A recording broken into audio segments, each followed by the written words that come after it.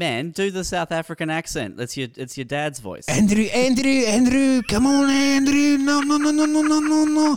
And they talk you out of like, you got a golden ticket and you're Charlie and you go like, I'll swap the ticket for a Mars bar. Yeah, you're right. Hey, I'll get 2 Mars bars. I am hungry. I do feel hungry. I need a Mars bar. It's a bird in the hand, and you know what? That ticket could be fake, even though it is made out of gold and we verified that, but let's not do that. Welcome to your life. There's no turning back. Even while we sleep, we will find you acting on your best behavior. Turn your back on Mother Nature. Everybody wants to rule the world. Oh, mate, this is a good setup now. My entire life's a podcast now, man. It's fucking insane. Your entire life is not a podcast because you made me wait fucking 4 days to record this one. Dude, we got to chill out with these pods, man. I feel like my whole world's this pod. I'm fucking fuming now. Why? So What's angry. wrong? Why are you angry today? You're not allowed to have another day of anger, Wolfie. No, I'm not. I'm in a good mood, man. But the thing is, the timing, dude. You got to quit base comedy if you're really taking this seriously. You need to drop your kids off with your wife and become estranged from them. That's what you needed to do. Well, I've tried to, dude, but it's hard because she drops the ball, so I feel bad. They rock up at school in their pajamas, dude. I picked up my son. He was in his pajama pants. I was like, what the fuck is going on? Man, I was explaining this to someone like a couple of weeks ago that successful people don't talk about their kids. Like if you've got anything else going on at all, like I don't know anything about your kids. You know what I mean? Because you're an interesting human. You've never told me. You've never offered up any information about little Timmy or what he's up to. But they're dude, 100%. How funny is it's like when people go like, I saw he got an email for a merit certificate, and I'm like, he's in pre-primary. It means absolute fuck all. They're just trying to prop up his self-esteem. I'm like, a progress. They use the word progress merit reward, and I'm like, well, fucking pick a side. Progress or merit? What is it? Progress and merit are different words, and they really counter each other. So I'm like, fuck off, trying to prop them up. And I know for the first few years they hand them to every kid. So I'm like, I'm going to probably rip it up in the car and tell them, don't ever fucking measure yourself by this bitch's metrics. I'm like, they're just trying to fucking enslave you, mate. Because, I was thinking about school. And wait, let me see. Yeah, I was thinking about school, and I think like, because they've got the science, right? When you're a kid, you learn at astronomical rates. Like you can learn like 19 languages. You could fucking, I don't even think there are 19 languages. You could learn everything. There definitely are. In minutes? In minutes, man. But then they string it out. They fucking string it out and you got A for like a whole month, B, C. and I'm like, fucking pump it out because I put my kid on fucking How to Train Your Monster to Read, and he's made more progress than they've done in months. So I'm like, I don't know what the fuck they do in there. But I think what they try to do is just teach you subordination. Just teach you discipline, sitting still, listening to rules. Surprise, surprise, preparing you for a fucking cubicle. I'm like, I think I can replace the entire education system with like about a 3 weeks intensive that you would get at like a corporate setting. I'm like, this fucking, what do you learn? It's all just indoctrination into Stanford Prison Proprietary Limited. That's all it is, man. Dude, 100%, isn't it? It's such fucking shit because you no shit, man. Like, I honestly think, I remember primary school and I was like, what the fuck did I even learn? You learn to count and read and then the rest is just filler and just some fucking failed teacher. This was I was tweeting about. I love the teachers. Work hard. You better fucking work hard. I'm like, what? Or become a teacher? Like, teacher's the worst outcome you can ever get. If you don't know how to do something, you become a teacher. And I know there's teachers listening, but you probably don't understand what I'm saying, so don't worry about it. It's perfect. Yeah. He's good. They wouldn't even know.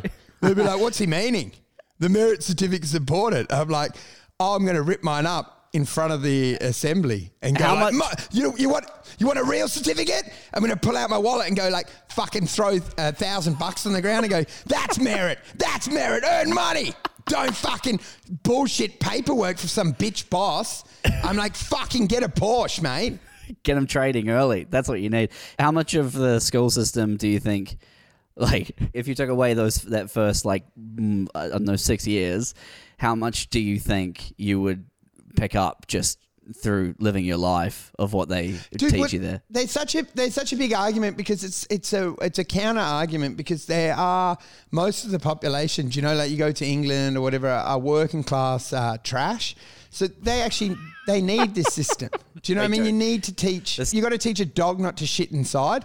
So I'm like, it makes sense, right? You've got to get these fucking dumb brains and just lead them around a paddock, around and around until they eventually go in circles. Well, man, this is the thing, right? If kids were so fucking smart and their brains were so like, oh, you've got an affinity for languages up until you're 7 years old, you just pick it up like that. So why aren't you teaching them better skills? You know, like why don't you focus these kids early and be like, all right, you're going to be in finance and like you're going to be in politics and you're going to be in like this kid. He's 8 years old and he's a fucking savant with law. He's a 8-year-old lawyer savant.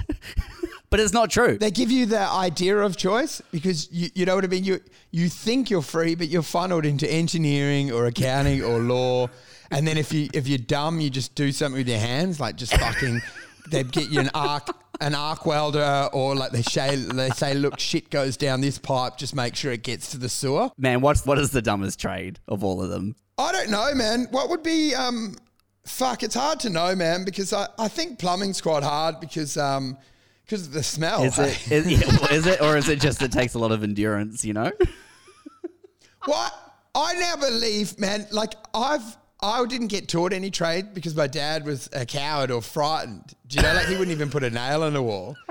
But now that we got Google, I'm like, none of this shit's that hard. Like I have stripped some wires out and stuff, and I'm like, like I'd probably kill myself, but I'm like, I reckon you can Google an entire trade, dude. Do you reckon? Well, I was just going to say that, man. Like, I was looking this up because I needed to do some, well, not needed to, but I was looking into doing some home electrical work, and you type it into Google and it just pops up. It's like, it's illegal to do this, which I guess on like without any thought at all, you're like, okay, that makes sense. But then if you think a little harder, it's like, man, that's not fair. Like, that's absolute bullshit. I'm not allowed to put myself in a position to kill myself and maybe burn down my family home. We sound so arrogant because my uncle actually did this at one of his holiday houses, and the other uncle came in and he had like no earth wires, and he was like, you could have killed someone, you absolute fuckhead. And he goes like, this, you wired up a spa without any earth. And I'm like, you could have cooked your kids, you fucking idiot, like boiled potatoes.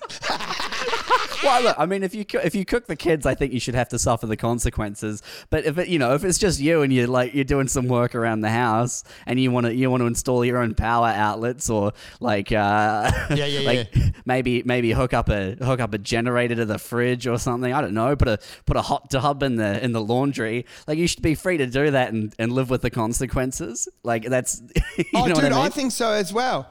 Do you know what I've always loved is because tradies would never hire another tradie, and that could be when you're totally exposed, because I reckon those prices are all over the map, dude, because if you're smart enough to get multiple quotes, it varies so much. Do you know, like it's the standard story of like the car repair, because the good people say if it's not broken, don't fix. So like when they open up the sockets and shit, they're like, oh, it should be all right. Do you know what I mean? But the little fucking grubby little guys looking to get a new caravan lick their lips and go like, well, you know what? Like, we've got a big drama here, mate. Like, there's no coppering in here, and that's sort of the code. And this should be 3 meters away from the toilet. But any smart guy's like, what are you going to fucking piss? You're going to piss like you piss like an elephant and explode the box? I'm like, it's not a problem. Fucking grow up, mate. This is hard talk, by the way, but as soon as I'm anywhere near a tradie, like, I'm immediately like the beta male, you know what I mean? Like, I've never met one I'm smarter than. Like, every trade, like, I don't care how dumb they are. Every single one I've met, like, you start talking to them about anything, and it's like this air of authority that you just can't compete with at all. You're like, oh, so yeah, sorry, how much? Let me get my wallet. I'm so sorry. Do you take FPOS? Can I? Dude, you always take that bitch move, and you also sell out your personality. Like, you've gone the whole route, the finance route. You know what's going on, and suddenly you're in like yeah, go the Mighty Blues, and you're like, oh, me bitch missus is just fucking drive me up the wall, eh? Fucking old Wouldn't it be ball good and to go chain down? keeping me down, you know. You're like, I'm longing for a boys' trip, just go fishing and just jerk off on a beach, you know? You know how it is, can't eh? Fucking loose shit, baby. Yeah, I'm not sure about him either, mate. Get him out of here, you know. Dude, This is one nation, we've you had know.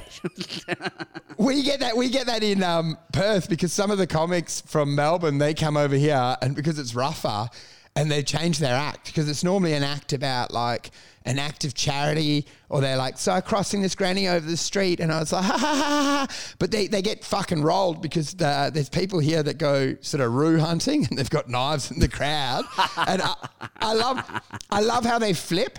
Like I've seen someone bomb and he flipped and started talking about hunting, like kangaroo hunting. Like he must have done it once, but it's just so unbelievable. He was like, yeah, you fucking spray the fucking roo, mate.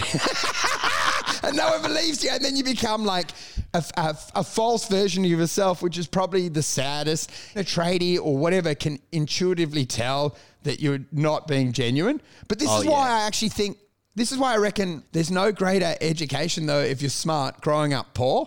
Like it's worth more than a Harvard MBA, I reckon, because you can talk to everyone. Plus, you've got blood in the water, man. You've got a drive in you that just pushes you. Do you know, much more than a prissy little private school boy? That, do you know, like you can see it even in the footy, right?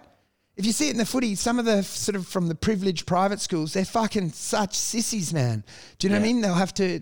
You see them sort of stretching. Oh, my hammy's gone. And there's other people. And you know what I mean? He's going, oh, the sponge, the water's too cold. And then there's other people up from Darwin. And, you know, they eat their own shit and then just run onto the field. Like, they don't fucking give a shit. I think the best outcome you can hope for in terms of like living a cruisy, like a good life is just super privileged. But like if you if you got to make something of yourself, like it is better to start from the bottom and work your way up. I guess the problem is with that is there are so many people without any drive who are just like content. Dude, to sit 100%. There are people at the bottom, and you have to be super intelligent. But to drive from the bottom means that you've got that determination. Do you know? So when you're at that cocktail party, you're still loading up your jacket with like going, these are worth like. You're like, these lobsters are worth, you're still a multi-millionaire, but you're like, you load your boot up with fucking the leftover champagne and go, fuck it. I'll sell it down there. You know, it's another $5,000. Who gives a fuck? Anyway, so tell me about this tradie story in London. Oh, dude. Oh, it was just the tradies, man, because I bought 2 houses there. Well, they were sort of apartments, but fuck, I'll tell you, like, I'll reverse engineer the story and tell you how I got them. But basically, when I got them, it was just fucking disaster, man, because I bought on a train track. I didn't know what was going on. And 2 gypsies, do you know, like people from Lock, Stock and 2 Smoking Barrels. I go like, dude, there's all water on the roof. What's going on?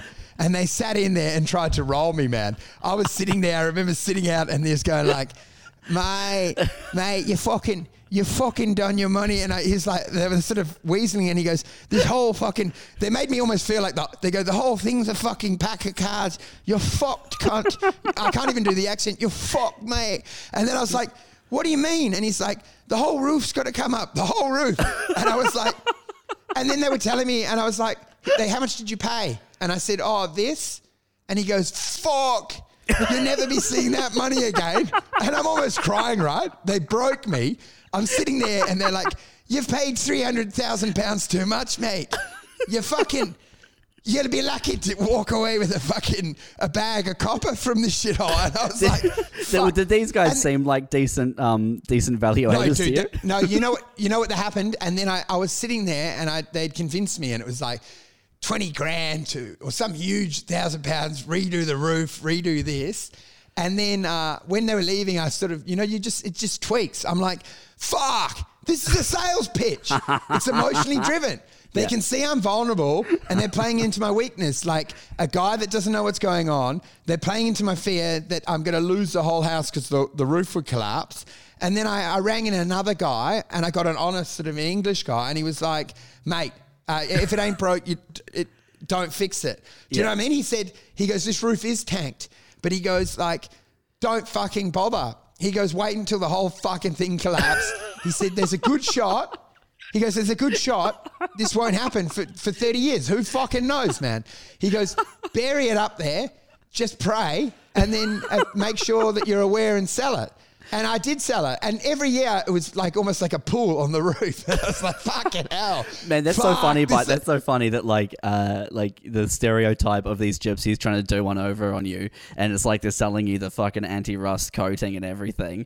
And then you call up another guy. The other guy doesn't say, oh, they were like, no, it's fine, don't worry about it. Like these guys were having you on. The other guy's like, yeah, it's fucked, but just hold out, man. You might be lucky. Like these guys weren't even pulling that much of a fast one on you. They were just looking out for you and your family. No. But he was explaining to me. He goes, if you chase a wire, you'll always find issues. He goes, you rip that wall up, then you'll realize this is fucked. There's no structural. The chimney's fucked. This is fucked.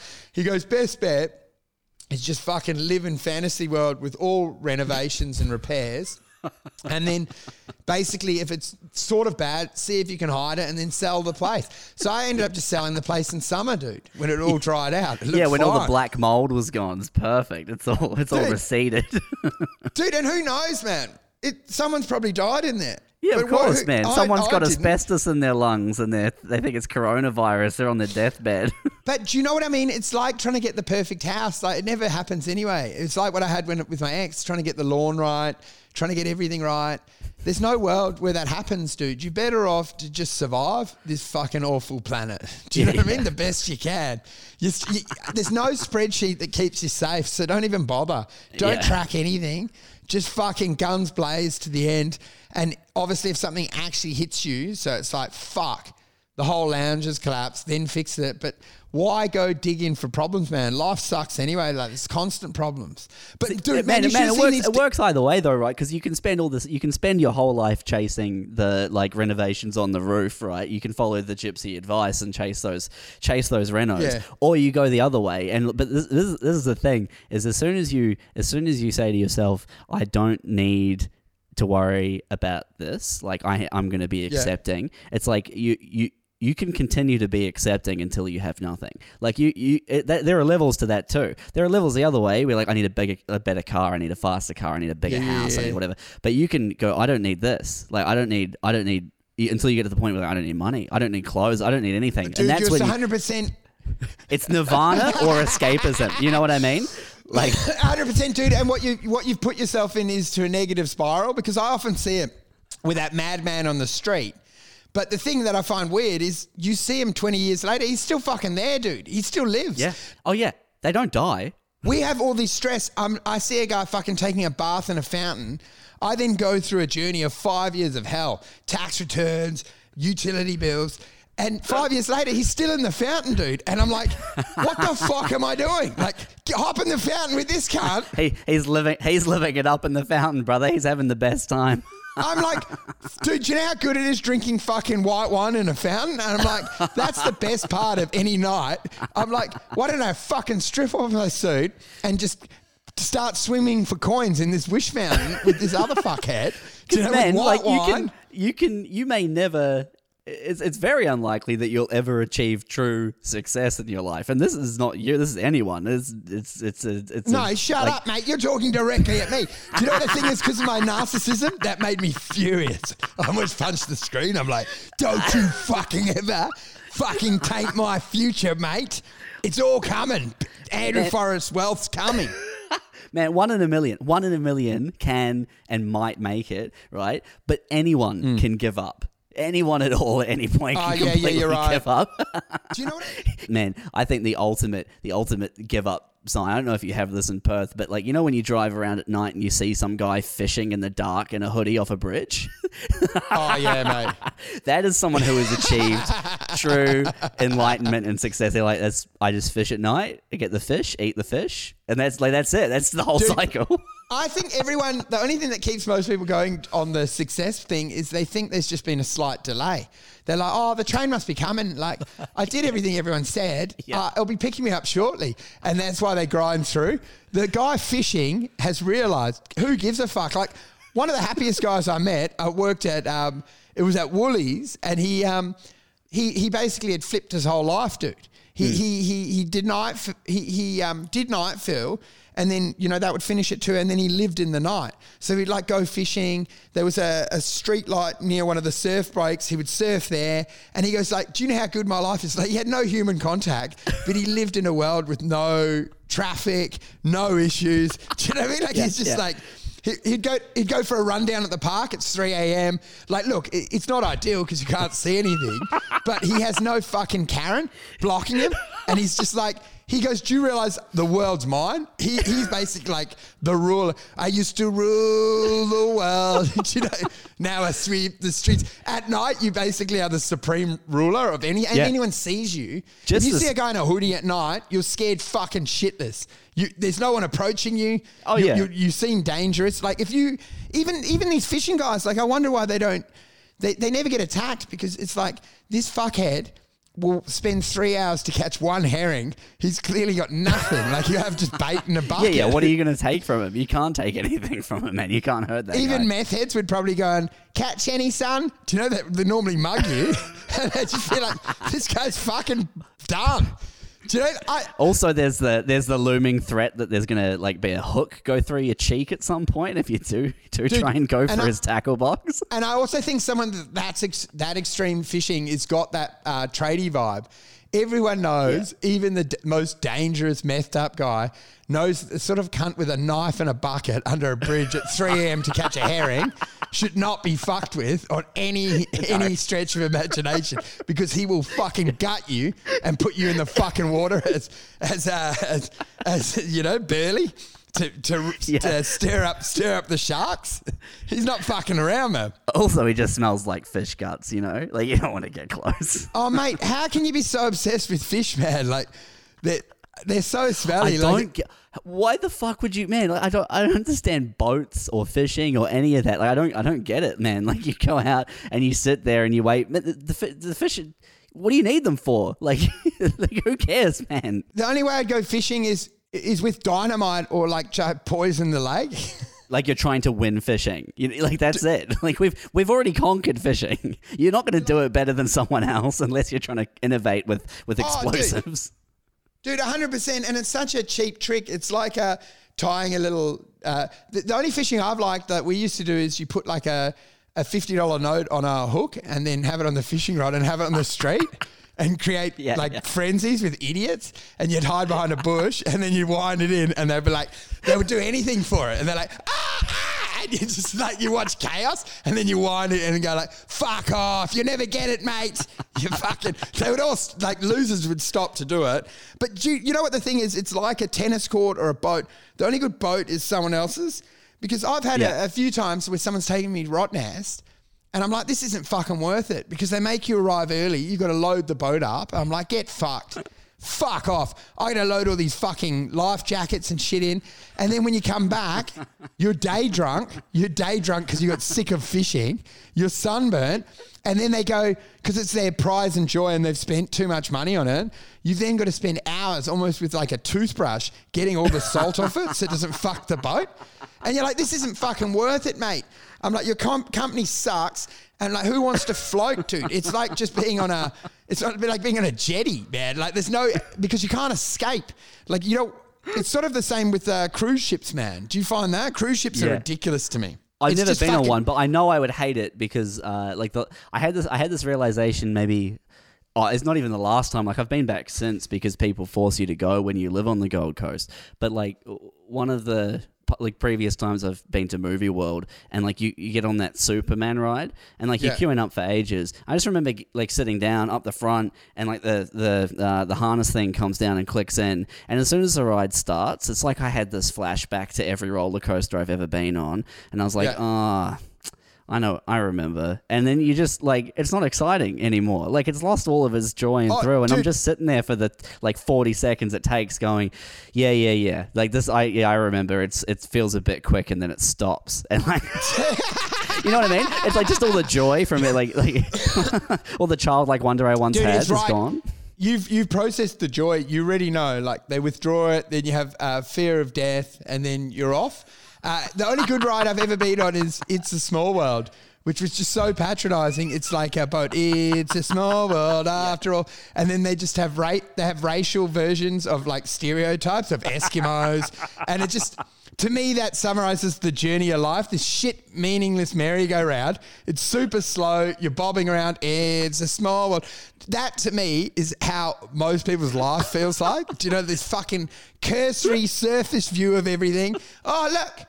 They've got noodles over in that part of this, and do you know what I mean? And then, you know what I mean? You have no adrenaline, no rush, and then eventually you come off disappointed, and that is a metaphor for life, man. That's everyone's life. Movie World like contributed so greatly to my existential crisis because it's like after I got off that ride, it's like, you know, it's just these thoughts are flooding my head. Like if there's no joy in roller coasters anymore, like when will life itself lose joy? Like what's next? Like how many things, activities, hobbies, and people can I go through before there's nothing left for me on this world? Mate, you sound like in deep need of medication, man. Because the rich mate that listens to this, I was on a flight with him, and it started shaking and dropping, and he was screaming with joy, like, "Bring it, we're coming!" Everyone else was hugging, and he was like. You could just see his joy and relief at being driven into the ground and exploding. Like he wanted out, man. And it was just such a weird reaction to see someone grinning cheek to cheek, going like, fuck yeah, what a rush, man. Now this is a fucking ride, a plane driving into the side of a mountain. That's what you need. And people actually having terror.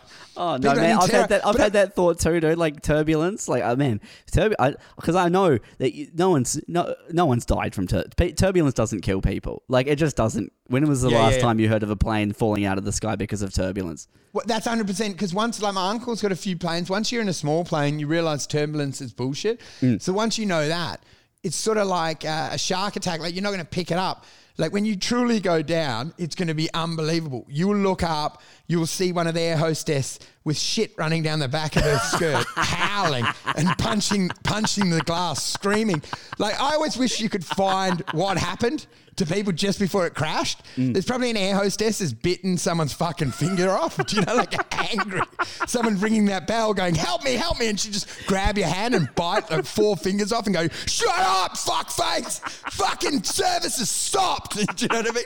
Like they wouldn't do what they normally do is, all right, sir, we'll get your water. You'll be great. I think in that true chaos, you would see the HR and you always go, oh, look to see if they're worried. But I don't even think that would be the reaction. I don't think they'd be worried. They'd realise they're on $12 an hour and they're about to burn. Man, you're not loyal to Jetstar. Man, you're not loyal to Jetstar when the plane's heading into the side of a mountain anymore. You know, dude. What I mean? Imagine how sad it would be to perish in a Jetstar outfit, a uniform. It's so depressing. Almost as bad as perishing in one of the seats. Dude, that's it. You're in Jetstar seat, and imagine the shame. You know what I mean? And you know, you're buried because it's burnt on you and there's a Jetstar sort of tag still on you as you get put in your coffin. It's fucking your dead, luggage mate. is just sticking out of your head. Oh, mate, but I was trying to think like of the terrorist things because, do you know, they always attack the planes and I've always, do you know, like obviously in London they did some of the stuff where they would just drive cars into it. But I was thinking this morning, like when I was putting petrol in, I was like, that's a decent terrorist attack, right? Is if you just hit every petrol station, do you know what I mean? And you've got the Bowser and you just basically fucking pour it onto the thing that pumps it out. Yeah. Do you know what I mean? Just turn it on until you're caught and then light it and just blow up petrol stations around. And then you think it's not a big deal because it's just a petrol, but you basically shut down the entire Uber, cars. There's no transport. The entire economy gets tanked because no one can get to work. And it's you basically landlock, a bit like what Corona's done. But I'm like, there's nothing to stop you because I had the car a little further away and I thought, imagine if I just started spraying this shit and lit it. Hey, like I like that you're trying to figure out ways to better leverage terrorism now. Oh, dude, I just thought it's I was like, oh, that's a decent play. Hey, like because I always thought. You're in such a good position, you know. You're willing to die for it. Like, why not be willing to like just do some basic logistics and shut down all of the service stations? I had that dream growing up because I always thought like the best terrorist thing was a minor terrorist attack, and when they arrive, the real bomb goes off. Do you know? And you get all the police. But don't you think? I think just terrorism of inconvenience. Like, man, like you're right, dude. Like coronavirus, like an economic shutdown is more effective than anything else. Well, there could be an argument that they obviously these 5G fuckheads, but China would have done a decent play because everyone's like, oh, their numbers haven't gone up. They haven't. But imagine if this was bioterrorism. They release corona. It hasn't really affected their population. It tanks the global economy, and they go in and just swoop and buy assets. And they went from 20% of owning the planet to 40% in this maneuver. And it's probably a better outcome than doing a full scale war. Well, that's the conspiracy theory, right, man? Like that's a full blown conspiracy theory. No, well, I've read of it. I don't believe in it. Do you know what I actually wanted to do? This was my ultimate move. If you were going to become a criminal, I thought, like, say if you were a big drug dealer or something, what I would do is, this would be my dream, right? You install. Is this along the lines of O.J. Simpson releasing that book? If I did it, this is your your hypothetical. No, I always thought this would be the greatest move. Is that you bury bombs in something innocuous, so like air conditioning units or whatever. You've set that business up and you've installed them, and then you can effectively you've installed them throughout the town and everywhere, and then basically when you're locked up, you proceed to detonate one every day until you're released. Do you know what I mean? Like, as in.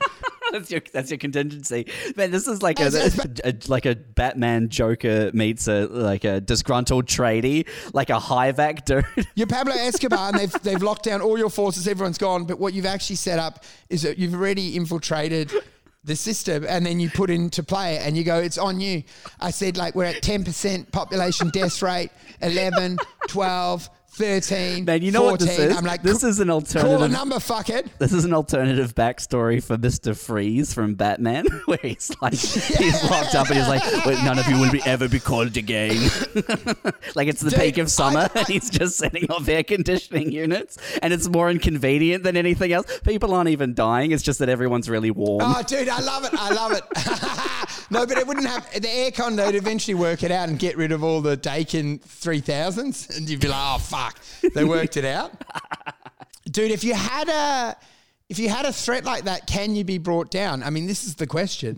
If Bill Gates had a deal with North Korea and he bought 2 or 3 atomic bombs, and you realized he was a lizard king selling all this shit, and they put him in jail, or Epstein did it, and then they go, it's on you, I'm going to start releasing nukes. And they'll be like, fuck off, you can. And you're like, fucking Hawaii's gone, cunt. Hawaii's gone. Make a call, fuckface. I am supreme. And then they would be like, okay, you know what? Go and live in Botswana. Just fucking, we're going to say you hung yourself in a cage, okay? Like, get the fuck out. But I'm only stirring up the conspiracies, man. I don't believe any of this. But what's like, what position do you need to be in before you can get away? I mean, to be fair, I feel like, like you're looking at a tech genius, right? Or a tech billionaire. But look at how long so many dictators get away with what they're doing just because it doesn't really impact the Western world. And they're like, this is fine. So I think the answer to your question is like just anyone who's been in power in like a third world country for the past 100 years. Oh, dude, 100%. Like they don't give a shit at all. Like as long as you're not impacting someone else negatively who has the power to destroy you, like you're going to be fine. You know what I mean? Like I'm only going to sign so many petitions outside the supermarket. Dude, 100%. And they actually are. They're not that. They always badmouth the Chinese and stuff, but no one's really done that much. Because back in the Viking days, you'd be like, why wouldn't you take Australia out if you were China? It's like, it's a no-brainer. Do you know what I mean? I would have, as a businessman, I would wipe Australia out immediately. Do you know? But they must be scared of the US. So they're actually much nicer than most people would be because most dictators stay in their own area. I mean, the good ones back in the day maraud and go like, fucking... I'm getting Mongolia. I'm getting fucking Europe. I'm going to get... Do you know? I'm like, where's the fucking sass, dude? What happened to a dictator, dude? They're in there. I'm like, how many... You got a few farms and some exotic animals? I'm like, Pablo tried to do it because he tried to get into government and then he was going to expand, but they blocked it. Mm-hmm. But I'm like, the US must have more power than they let you know. Hey, I saw something where they were going through all the tunnels under the New York. and seeing sort of, that the extra layer of shit that's in there. Do you know what I mean? Like military staff, and they supposedly were digging in London or going down, and they got into cavities, into another cavity, and then there was a camera down there that moved. Do you know what I mean? Like there's probably a lot more than we don't realise. Do you know what I mean? Like you go into a place that... I know we come back to this a lot, but I do love the idea that you get down, like you just pull away layers, and you get to the bottom of something. You go through a door, and then it's like just a weird looking man in a chair, like he's looking at a TV, and he looks up and he's like, "Oh fuck!" and like he scampers away, and like you go and look at the TV, and you go and look at the TV, and it's just it's the image is just you looking at the TV, like it's. Oh, dude, I would love that. And he was jerking off, and he's a sort of slimy skinned man, but. You know what I'd like the most? You know what I'd like the most is you saw him and he was so powerful that he just didn't even react. He continued masturbating, and you eventually let yourself out of the room while you beat him to death. Like he's like, this is how I die. Like he's been waiting for you this whole time, and then you sit down and you look at the TV and you become the man looking at the TV. Dude, mate, that would be unbelievable. Do you know what I found weird though? Because Trump's such a moron, but like he's been totally checked and measured, which makes me realize like. The president's nothing. There's higher up people, right? Oh, because he's had no impact. They've baby-proofed government. Like he goes in there and he should have been like, why haven't we had big war with China? He's done some shit on the surface, but he's always been reined in. Even he sometimes apologized. I'm like, that's not in his personality, which means... Or do these people, or is it just the talk, man? Like, is it just the talk though? Like, is it just like, we're going to do this, we're going to do this, we're going to do this. And they all they want's the station. And once they attain the station, no one Dude, cares. 100%. No, but the thing is, if you think about government, because I love it, everyone argues about politics, but nothing ever changes. So I'm like, you're all deluded little shits. Nothing's changed in 40 years. And they're always, we want this side, that side. I'm like, I'm more like, I only vote just on each issue, like egalitarian or whatever. I'm just like, I just don't understand why people have this delusion like Biden, Trump. None of it matters, man. It's already been preordained. The theory is they just put Trump in and then they put Biden up against him because he's such a because they don't want to waste any good talent on this run. Like Trump will go through. And they're like, but both Trump and Biden are actually puppets from someone else higher that's just fucking controls the Epstein Island most likely. The man in the subway. Hey. It's just the man in the subway controlling everything. Dude, you know what I like the most? Do you know who the ultimate ruler is? That madman in the fountain. That's what you don't realise. The guy drinking what? He's in a massive... That's the decoy. And you're like, this crazy fuck. And that is the ultimate supreme ruler. The lowest station people. The guys that fish under the bridge are the masterminds. They're probably running the Australian economy right now. And you just think, it's just a fisherman with a knife. And you're like, no, that's the reason we spilt oil out in fucking Brazil. He did that. Do you know what I mean? He controls it all. I love these dickhead conspiracy theories, man. Do you know what I like the most? Everything is just based around the guy who's fishing having more fish, like having more time to fish. Dude, you know what I like the most is just scaring people by like piercing their veil of, like even though you don't believe any of it, it's just like with one or two moves, people feel very vulnerable. Do you know what I mean? Because they've got their little scheduler on the fridge and they're like, pick up the laundry on Thursday. But if you start pushing ideas like this, they fucking get very angry because they're shit scared because they don't realise there's this little dumb monkey on a rock and they will burn in hell and nothing's going to save that. And they think, if I just count enough calories today, I'll be safe for another day, won't I, Derek? I'm like, and they fucking shit your pants when you go like, you're fucking... Nothing's real, fuckhead. You're in trouble. It's two sides of the same coin, man. It's the conspiracy theorists and the people with their head in the sand. My favorite thing with this one guy was talking to me about what was it like that apartment building in London that caught fire, right? And how that was a conspiracy. And the reasoning was that it was it was so for insurance money, like it was a government set up for the insurance money. And I was like, how does that make sense, man? Like, what the fuck are you why would the government need insurance money? Like, who's insuring this? You're an idiot.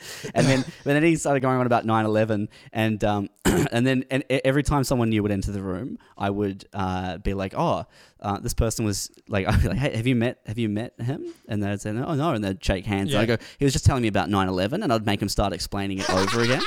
And then like another person would come in, and so it's like he had to repeat the insanity over and over and over until it just started sounding meaningless even to him. It's like you give them enough of a platform and they just hang themselves. Do you know what the thing is? You're just spinning your wheels because you have no power, so it doesn't matter what it is. It's like having DMT and you realize it's a simulation or whatever. It's like, it's irrelevant, dude. Like, what's a housewife going to do if there is really a lizard person jerking off to a CCTV system? Even if it is 9/11 happened, you telling me at a barbecue doesn't change shit, dude, because you know why? Your net worth is about $1,200 and you live in a caravan, so just shut up. Just deal with it.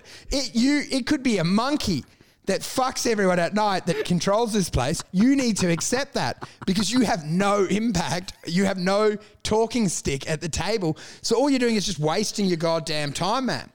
Dude, do you know what I hate so much? There's a guy that does it I won't even say his name, but he gets angry about it and it's unbelievable. Like, he'll end up deleting you, and he ended up in a fight with whose mum died in 9/11. Oh, and he was, yes. He would write something and then go, look, missing your mum, love you so much. And he couldn't resist. He wrote on the thing like, it was a conspiracy. You know what I mean? I'm like, yeah, like he's like, his whole life, he's a fucking crisis actor for 30 years. Dude, no, and he trolls him and goes like, he's saying steel doesn't melt. I'm like, dude, he's mourning his mum who died in the plane, and then people are getting angry with him, and I ended up in a fight with him. He deletes me from Facebook. I'm like, dude, it doesn't matter if it was a conspiracy or not. You need to let the family communicate on their wall to say how much they miss his mum and that they want flowers and that she was a great lady. You don't need to push your little thing. What about Tower 11? Tower 11, explain that to me. I'm like, you're at the fucking funeral, fuckface. You've not changed it. You've spoken about it for 12 years. Nothing's changed. The supreme lizard beings control this planet. Fuck up or become one. Like, you don't have any power in this world, so shut up. But then they end up, do you know what I mean? They just take any argument they can get. Me, as a new comic, I'm in a scrap with them. I'm like, how weak is your argument if you argue with anyone on something? Do you know what I mean? Also, Like, it doesn't actually matter. It's never one conspiracy. I've never met a conspiracy theorist who is like rational on everything, but then they go, oh yeah, but 9/11, and you like, that's their one thing. It's always 9/11, moon landing, Kennedy, my fucking power bill, like everything, like the bushfires. Like, it never stops. Dude, 100%. It's because they want to get their hands around it because there's no sense of control. They just want to feel like someone's at the steering wheel, and the harsh, cruel reality is that no one is. Their dick's a ghost. Everything's a construct. Do you know what I mean? The whole world's fake. And eventually they feel comfortable around it. They're like, my wife's not even real. And I'm like, dude, you burnt your kids and wife in a fire. And he's like, they weren't real anyway. They're ghosts, mate. The fire It's wasn't real. ghosts. Nothing is real, man. It's just The me in a fire's not room. real. And I'm like, you're in prison now. And I'm like, it's not prison. I'm not in prison. It's a TV This is show. a CIA I'm being filmed for the documentary about what if you imprisoned a man who knew everything. Dude, he's like, I'm in Area 52. I'm in with the aliens. They've caught me. I was too smart for the game. I'm like, you burnt your wife in a fire, you fuckface. But you know what I like? I like that their opinion, they think it's valid. Like, surely you have to have some respect for your station in life. Because I see it all the time online. Like, people will do their list of their favourite movies or their list of their books. But, like, fair enough to your friends, but they just post it randomly. I'm like, no one gives a fuck. I don't care. Do you know, when did anyone want your opinion? No one wants you to talk. Shut the fuck up. I think Godfather 1's better than this too. I'm like, shut up. Fucking don't you, what do you think? And then people engage, but only other dumb people. Yeah. It's like you just delete them immediately from Facebook. Like, do you know what I mean? Like they're trying to make their own mini Logies, their own mini fucking Oscar award. My favourite movie of 2012 was Botch Botch. And I'm like, well, we don't care because your brain is the size of a little fucking apple cunt. So fuck off. Like, what? Oh, you got emotionally riled up from your fucking bunker doing conspiracy theories, and now you're going to tell me, having never created a movie, have never been creative, you'll tell me where Martin Scorsese fell short on his latest movie. The arrogance. Yeah. The arrogance of this fucking petulant little shit to come in and go like, you know what? Could have had a better ending. I would have done one. I'm like, no, you wouldn't, dude. You can't even finish your work at the office. Like, your fucking desk is messy. You haven't paid bills in 2 years. You're fucked. Your wife left you. I'm like, you want a good ending? Fucking resolve your issues with your wife and try have a decent relationship with your ex-wife. Try and rekindle your relationship for the sake of your children. Dude, I love it though, because you know what I like is it's always set up with bait. Like, they'll put their movie list up, but it's never done in fun. Like, you will joke, they always come at you. They come at you. Do you know what I mean? If you challenge them, and then eventually they're fuming, saying vicious things about you, like, you're a dickless fucking liar. You're fucking never going to do anything with your life. And I'm like, we're talking about Back to the Future 1, 2, and 3, son. You have to have some sense of perspective here. You've now actually verbally attacked the looks of my children. You're saying I've got an ugly second kid. He's got a piggish nose. I'm like, you need to fucking stop going down these wormholes, dumb fuck.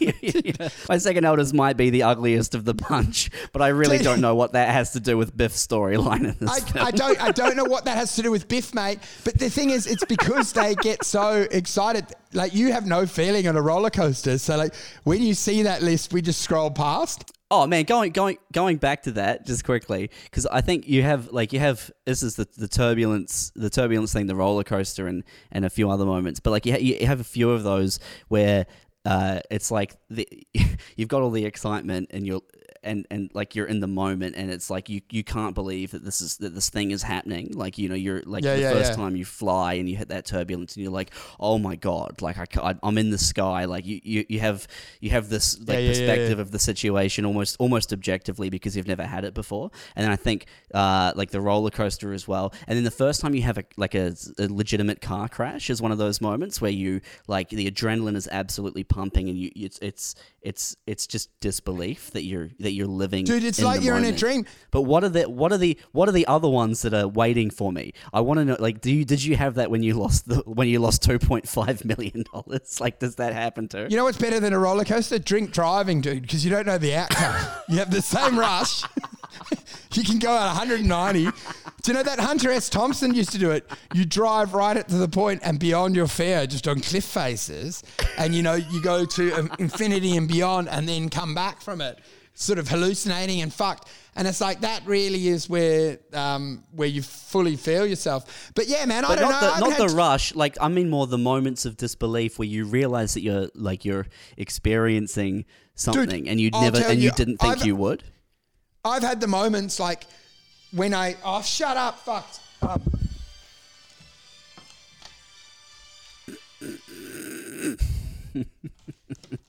Sorry, man. Like, that's all right. You know what the worst is? My mum ringing, so she will never stop. Like, she has no concept. Like, if you hang up on her, she'll be like, "Oh, he must have sat on his phone." And I'm like, sit on my phone eight times in a row, and it'll just be do. Just wanted to see what you're up. Where were you? Are you all right? It's well-meaning though, so whatever. But man, you know what the thing is? You're right, hey dude, because like when I made that money, I felt it, but then also when I lost it, and I had some other things happen at the same time. But do you know what I reckon when you hit, like when I had that bad thing was losing that money, you get like this. What I've realised, your adrenaline overrules it. Fuck's sake! I knew she'd keep ringing, and I can't turn it off. Just answer it and tell her to go back. Stop fucking ringing me. Sorry, man. Sorry, so go back. This is the thing I find weird with people that they're unaware of reading behaviour or emotion. Like they come in a room and you see them just talk to someone, and you're like, you just offended them. Like they've got a Chinese partner. And you've said, why would you go and learn Chinese? Like, why would you do that? I'm like, well, because she's marrying a Chinese guy and their family's all Chinese. Yeah. Well, hey, Wu, why would you learn Chinese? I'm like, and then she's shocked and goes, oh, I think there's something up with Claire. Like, she seems a bit on side. I'm like, yeah, like, do you not read a room? Did you not see? You bombed. You fucking bomb, dude. Just basically the people who come up and you'll be at a show, after a show, chatting to a couple of comics at a table, and someone from the audience will come up and sit at the table and... Oh, dude. Like, the conversation completely stops and they're just sitting there like, oh, man, yeah, let me get involved. I've never actually been to a comedy show before, and I would love to interrupt what is obviously, like, friends hanging out with some of my thoughts on it. Dude, I can't believe it because they don't even understand. They'll be like, blah, blah, blah, blah, big story. And you're like, yep. And it's like, how many brick walls can I possibly put in front of you before you fucking stop? You're like the fucking and you know why? Terminator. You know why? Because they leave and they go, man, those comedians, fucking no social skills. Dude, I know. They don't realize you've done it on purpose. I find it weird to see these self-sourcing cakes where you give them nothing. You're like, but they still are in there. And it's like, why won't you answer? I'm like, it's been 18 months now. I've never answered, but you still are hitting up my DMs going like, hey, any chance you're out? Hey, are you on the show tonight? Hey, just wondering. Hey, Wolfie. And then they're sort of angry at points. No response. Have I said something? And then they forget about it. And then they're like, hey, great to see you tonight. Can't wait. I'm like, man, these are the people that we need to put on, like on fucking exocycles to be generating us clean energy, because they are just their own source of perpetual motion. Dude, they require agree, no man. input, and it's just output constantly. They're like Vikings, under the boat that do the oars. They should just be on treadmills, powering power centers, just walking and just going, hey. You know that the Vikings doing the oars were the chattiest cunts. Like, they were just like Slogan and Morgan and Slogan. They're all down there. We don't have to deal with them anymore. Dude, how good is it that we? How good is it, man? The Viking boat's been so great ever since we got rid of the sails and made those cunts row. I love it so much because you know what I like in history? Most people had a horrible time. Like, all the movies document. Even in the movies, you never meet the oarsmen that just had the worst life, just rode their whole life. Or the Egyptian pyramids, you never see the family that were told that it was going to be all worth it at the end of the day and did it for 8 generations. And like, basically they were born and died on this planet and they did nothing besides stroke some fuckhead's dick, some ego of some fucking psychopath. And it's like, it's crazy. Do you know what I mean? Like, it's crazy to think like, during the king thing, you have all these fucking in England that most people were basically just in fields doing work. And if a dignitary came past, they'd just rape you in the field and walk on, or you know what I mean? It's just like the life of hell, man. You were like livestock. Man, let's go back to what we up to. You're talking about losing the money, the moments of disbelief. Oh man, I was just saying to you, like, because I've had some other bad things that I did, and one thing happened where I can't ever talk about it because it's too much. So that would be like the one thing I'd never reveal. But when you have something that hits you like that, you don't realize how your ears start ringing, dude. Your ears ring and your skin goes tingly. You can hear an audible ringing, like grrr. I've heard of people like in big situations like that, and it doesn't stop. And then you can just you can do anything because you're in fight or flight. Like you just go for, like, I remember just running. I went for like a 15K run and it felt like nothing, and I didn't even have a podcast. It was just like, it's like you're basically a deer being chased. And they're like, where have you been? You've been running for 6 hours. And you're just like, time just slows but then speeds up and nothing's real anymore. And then basically what happens, like for me, you just suddenly, this is why I think I'm still grappling with reality. You suddenly, 2 years have passed. It's like you're the born identity. Suddenly you're just like, you suddenly become cognizant at a barbecue and you're like, fuck, this chick's annoying. She never shuts up. She's been messaging forever. And then you check your phone and it's like 2020. And you're like, fuck. The last memory I have was ringing that fucking MD. And he was saying that, the third hole's definitely got nickel sulfide in it, man. It's going to be fine. We won't do a cap raising. Mate. Trust me. And he goes, I've driven to Kalgoorlie to check it. I fucking checked it. And he goes, it's unbelievable. And he goes, I've actually this is what he said to me. I've actually, the samples are so good, I've put them in my van and driven them back. So it's faster. Like, I've driven them back to get checked. Wow. Could this guy have lied more brazenly to you? Dude, he spoke to me on the phone, and then the worst thing he did was he told me after it all collapsed, and he was like, I'm sorry, man. And then he said, you do realise we knew who was trading our stock. Like that was the reason he'd been communicating with me. It was like, do you know, like Tom Cruise in that movie where he realised the lawyers are listening to him, and he goes like, yeah, like I've got the register, man. Like I knew you were trading. Man, I watched The Firm literally for the first time 2 nights ago. That's so funny. And he was like, yeah, I was managing you.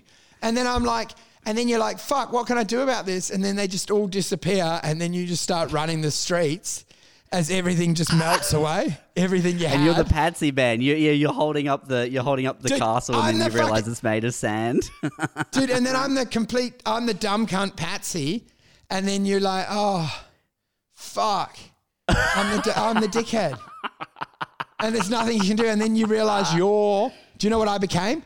The guys at the comedy club that messaged and then tries to hang around the cool comics and thinks you're in the club, and they go, meet us down here, and you end up, there's no one there, and you just get bashed by random. They've set you up to a bikie club or something, and you're annihilated and shredded. Do you know, it's because no one cares, man.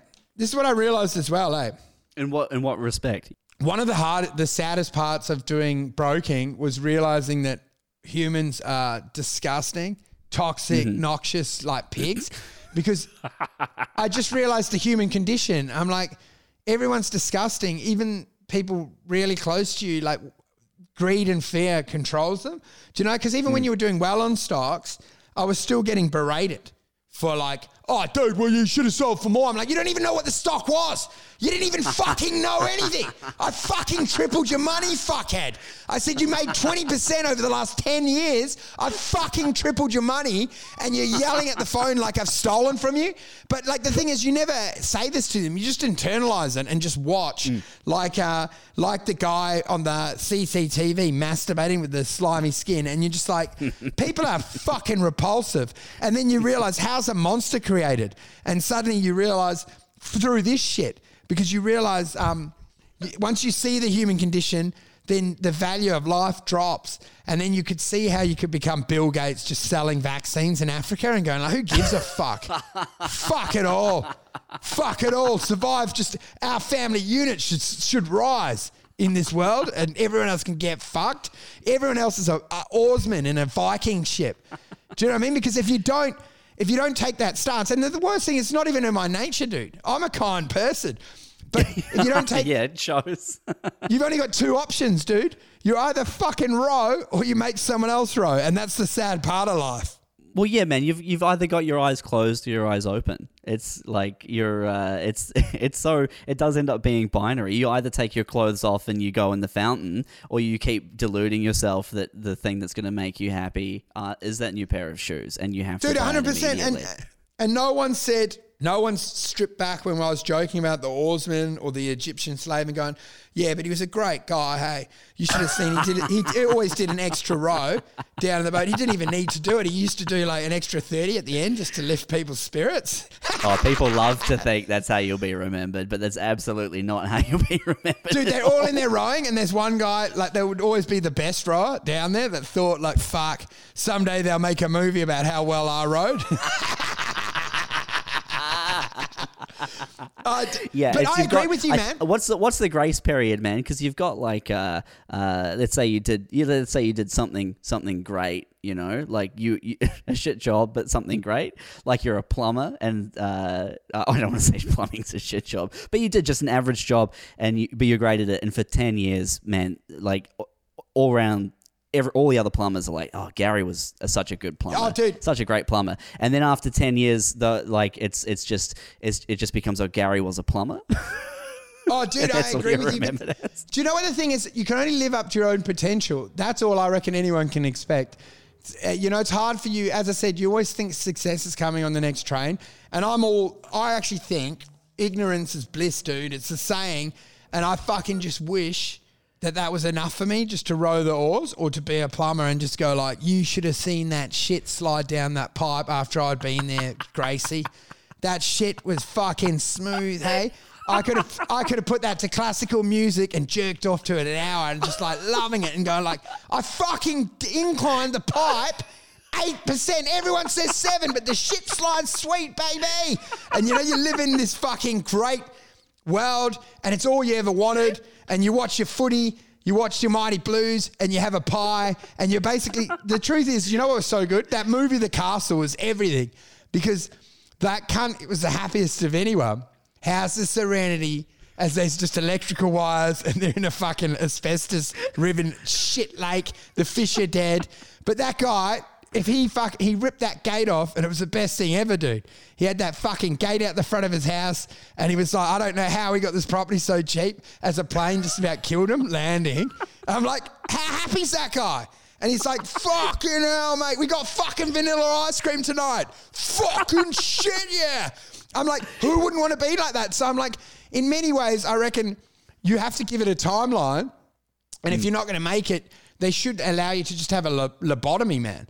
You could either get wired up or they just get an ice cream scoop and just take out your frontal lobe and they just fucking flick it in a bin and you go like, fucking point me to the airport. I'm going to go buy a fucking property right next to the runway and just live life within a new, lower the glass ceiling and just live in that world, man. It's fine. Yeah. Two things. Firstly, absolute respect to any plumbers, and Wolfie and I think we both agree that put in a room with you would be absolutely emasculated immediately and recant everything we've ever said negatively about you. But the point isn't about the plumber. It's whatever the thing is that you're just content. Look, we're trying to retract it. No one's mocking any profession. All we're talking about is ambition and then using examples to describe it. Imagine you're a plumber, and then imagine a guy you know who is a shit plumber, and that he's just that's all he can't see outside of the realm of plumb. People get angry. People get angry about comparing, but you're allowed to compare because we were just using examples, and we started at the Lizard Kings and the King, and then the plumber as an example. And even if the plumber's getting angry right now, you know that you're not going to the White House tomorrow to get fucking discussion, right? So fucking grow up. Scott Morrison's not ringing you tomorrow and go, hey, dude, something sprung up, and you know what? A little bit of respect to plumbers. Keen to know how to manage fiscal policy. I'm like, know your fucking place, you fucking shit slinger. You shit slinging plumber. And in all fairness, I could not rethread a tap. So, you know, it's pretty much, it's all equal. Dude, we shouldn't have used this fucking plumber thing. I realised we sound like Donald Trump, like these maniacal fucks. But the thing that I get jaded about is, and I have it all the time, you can have a theological debate with someone and then they get upset because it hits too close to home. But yes. I am never talking about them or me. I'm talking about the concept of the idea of existence or like what should we aspire to be, and is it better to live within your means? And it's not the plumber, it's the man behind the plumber. It's not the trader, it's the man behind the trader. You know what the problem is? You have to inside. That's it. You've got to step away from the theory. But all I was talking about, which started this, was that in primary school you already get horse whispered and they trained you to become a plumber. That's maybe not what you would have been. They chose two options. You had like low-level fucking desk jobs like engineer, law. Did I slag those off as well? Like, what's a fucking GP? He just wipes noses and does some stitches. These people are this was my second thing. My second thing was when you talking about the lobotomies. We don't need lobotomies. I think it just needs to be acceptable, and then it needs to be because you've got your options, right? You go through school, you can continue on with tertiary education, you can go into a trade, you can go into a dead end job, whatever, you can go make it on your own, whatever you want to do. But no one's coming around from a vocational college, but the vocation is just being a mental like on the bridge with a fishing rod at night time. Yeah. And that needs to be an option for people. And I think it's disgusting that we have the way that we have countries and borders sorted at the moment where, it's all cultural and there's religious and all these other reasons. We need to get rid of those entirely. Like that. Prison's a horrible concept. I reckon we restructure and we have prison island country. We've got dead shit country. We've got plumbing world, we've got all of them, and then you get to choose to live in the system that works with your ideology the best. I love this idea. So you've brought up Raf, and you just go to like the Hunger Games and they go, look, you know what? You're a tough cunt. So we're going to send you out with other tough cunts and let's see how tough you are. You're going to be up against Bane and other people. And I'm like, enjoy it, dude. We've kicked everyone out of Serbia and you fuckheads stay in there. And you know what? You want to bash your wife? Go ahead. Your wife will bash you back. She's going to fuck you up, cunt. Do you know what I mean? She's elected to be there. That's my issue. My contention is that there's not enough freedom for you to do whatever you truly want to do. Dude, I find it a Even bit... if it be the guy with the rod. Dude, and you should have the crazy thing, because I often find it weird because, like, we're all online now and there's no culture that I can see. But then there's this big argument, cultural appropriation, and fair enough, where we are right now, they should respect it. But let's project forward. Like, I just don't know. I don't know if anything's going to exist in any real form in 2,000 years if you're being real, right? It's as if, like, is it really going to... Are we really not going to... Do you know what I mean? Will the identity still exist? Because I'm saying, like, there was the Roman... everyone's mixing and assimilating. There's the Roman Empire, and there was the fucking Aztecs, and they don't exist anymore. And I'm like, everyone's just going to inbreed and change, and eventually what's going to happen is fusion cooking. The best of every culture will be merged, and it will just be one culture. And then they go, oh, well, you're appropriating. But I'm saying, well, I'm fusion cooking, dude. I'm taking the best parts of the culture that you have and embracing it into mine. And I'm like, that's what you call technology and progress. Like, realistically, it's great. Wasn't there a theory that it was like by 2100 there wouldn't be unique races anymore or ethnicities? Dude, and that there would, anyone who identified with a particular ethnicity would be the minority at that point? Dude, I think so 100%, because now that Jetstar's allowing every moron to fuck around the globe, you are kidding yourself if we're not going to all look the same. Like, I'm like, no fucker, and then anyone that looks different, someone's going to try fuck them because they're unique and pretty. So I'm like, even if you do manage to hang on to it, eventually a pack of marauding madmen from Serbia are going to come and you're going to fucking merge. Do you know what I mean? Like, it's got to merge. There's no way that you're going to have fucking... Do you know, like, dream catchers and shit from the past? Like, when people are boarding the space shuttle, we're heading to Mars, and we're like, fuck. Like, we need to honour the English tradition of fucking bangers and mash. We're like, fuck off. Get in the fucking... Eat your fucking space cakes. We're heading up to fucking Jupiter, cunt. Do you know what I mean? I don't give a shit that you're attached to a statue and that, oh, you're like, the River Thames is where my mum fucking birthed me. I'm like, the River Thames is a fucking sewer now because the plumbers have fucked up and the shit's been sliding back into the stream. I'm like, your culture's gone, fuck it. I don't know, because this isn't something we've covered before, but I'm sure I just get the vibe you feel the same way. But like, do you have any concept of national identity or pride or anything like that? Oh, dude, I find borders repulsive because effectively they're not sharing. All it reminds me of is like when I see my two kids. That's true. It's, man, your whole life you're brought up, it's share. It's we need to share. And then as soon as someone else wants to share a little bit of our land, we're very against it, aren't we? All of that kindergarten and prep school goes out the window. And the whole construct of culture, like we're protecting because we roast sausages and they roast walnuts, and then we keep them out. And because their economy's inferior and the assets have just randomly landed, and then basically you don't honour their boundaries. You go in and fucking rape the third world and take it all, do you know? And then go, oh, good luck with your culture now that you're living on fucking $1 a day and we stripped you of the assets because you had no bargaining position. And like, I'm like, they should be free flow of all nations, because then you could have United Nations and then you would actually fix like global warming and bigger issues because you wouldn't have a war, right? There's no reason to have war if you have no borders. And it blows my mind as well. It's always the dead end of a dead shit that waves a flag. It's never the talented one. Like, there's people that do it, like Olympics and from war and shit. They deserve it. But the main person that's patriotic is some dead shit that ran out, didn't have a hobby. Yeah. Don't you think? Yeah, wearing thongs to the supermarket. And they've got and nothing. They're Australian flag thongs, and he's very proud. We fucking done it, mate. Have you seen what we've done? We've won the fucking cycling. I'm like, get into your fucking trolley and fuck off back to your fountain, dickhead. You've done nothing. I have nothing to. There's nothing from New Zealand that I identify with, because the main things that the country exports, it's rugby union and a kind of problematic drinking culture. Dude, 100%. And I just don't understand. Like, if you have any sense of self-worth, you resent being stereotyped. So, like, I hate the fact that because I'm Australian, if I got on a Skype call with someone from England, they'd be like, "Oh, down under," and they'd quote that Simpsons episode. I'm like, yes. I don't relate with anything. Like, I find it hilarious, like mocking Perth, Sydney, Melbourne, and then I see it online, people getting upset. And I'm like, you're such a loser, dude. You actually bought into an identity of a group.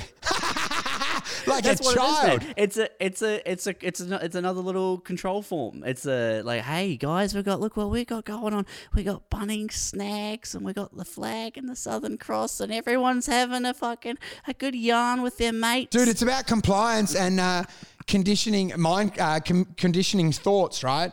Because you're seeking to be the same as everyone, and that is in a way nationalism. So it pulls you into line, which is like what the school system does. You get coerced into being disciplined and sitting and being obedient, and then equally so you get equal pressure because you've got to support Melbourne and footy and we like this, and all it does is make you a slave. Because if you woe betide the guy who says he doesn't like AFL, it's probably beaten up because they go, my fucking dad died with the Blues flag on him. You cunt, I'm going to fuck you up. And it's like what they're doing is conditioning you, and it's mind control. Like there's basically pressure inside your family and friend groups to conform and assimilate, and that helps facilitate generating employees, man, and making a workforce. But it also enables you to have a call to arms if there is some kind of conflict. Oh, dude, which is really all nationalism is. But you know, there is one good thing that's come out of New Zealand nationalism, and not that there's well, I mean, there actually probably is a lot of it, and I'm just completely blind and ignorant to it. But the one good thing that I can identify is that the like our recycling campaign is that everyone should be a tidy Kiwi, and I really resonate with that because I think you should be a tidy Kiwi. And if you're going to identify with anything at all, it's recycling and being a tidy Kiwi. Dude, that's so good. You know what I do acknowledge though is like in times of war, you definitely have to be. There's nationalism makes sense because it's like. I don't agree in going into my bedroom, you know, as a kid and putting a bit of tape down the middle and saying to my brother, this is my side, this is yours. But if he puts the tape down there and then he fucking comes onto my side, I'm going to stab him in the face. You're going to defend your side. Yeah, because I'm saying to you, I'm saying I'm not nationalist, but I'm like, if pricks started storming onto this beach and we had established rules that they are borders, then I'm fucking going to throw a brick at their head. Hey, do you know what I mean? But my fundamental belief and philosophy is to share, but I know that's not the way the world exists. So I'm like, I would be patriotic in times of war, but we're not in war, dude. To tie it back to what you were saying with Cheryl going like, oh, why would you learn Chinese? I mean, what happens when we go to war with China and then everyone that you got your friends and family going, man, my mate's Chinese, you know, like what am I supposed to do? Oh, dude. But you know what the thing is, China's going to dominate now. Hey, after my conspiracy theory, like they seem very primed to launch and to acquire large chunks because they've got that. I'm very much looking forward to the upcoming Chinese IPO. I'm getting on board with the IPO for China.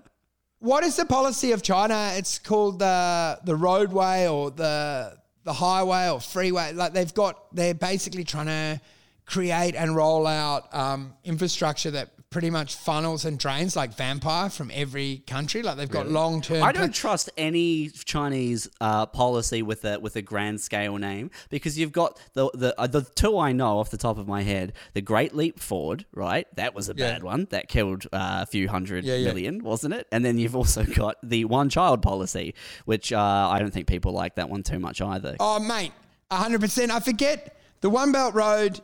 Yeah, that's the one that I was talking about. Hey, you would think, right, if you were in charge of Chinese policy naming, you would avoid the word one to start with. Oh, yeah. Do you know what I like about China is they have like 100, 400, 1,000-year plans, which means they always beat us because we're on a 4-year election cycle. So we end up just fucking blowing the credit card and going like, everyone's getting cocktails, vote me in. And then China can just wait you out. So you can have an iron ore asset and they just won't develop it. And then you have about 3 election cycles and eventually the company that had it's in liquidation. And they're like, how'd these guys wait it out? And they're like, they've already planned to only mine that in their great-great-grandchild has really got that written on a stone. Like, that's yours. And we're going to fucking wait out these cunts. And we're in there going like, hey guys, just emailing every week going, have you thought more about what price you'd like to roll this mine out? And they're like, yeah, we'll get back to you. Hey, keep thinking about it. You're real close right now. You're real close. And eventually because China's of our going back to the ancient scrolls to figure out what year and what month to sell their Bitcoin holdings. Dude, they already planned, when they planned the China wall, they were planning Bitcoin exit strategies.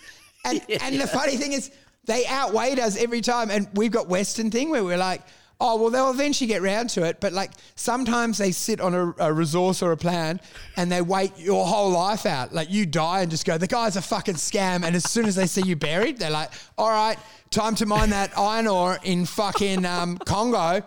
We'll do it now, huh? For free. They do it a lot here in Australia, man. They've done it with so many companies. I don't know if I mentioned this last time with the delist move. What they do is they jump on the board, they buy a small percentage of an ASX listed company, and then they effectively leave the country. So there's no foreign director, and then they stop reporting. So they've done it with me, a couple of stocks. They did it with Wolf Petroleum, which is the biggest oil deposit in Mongolia.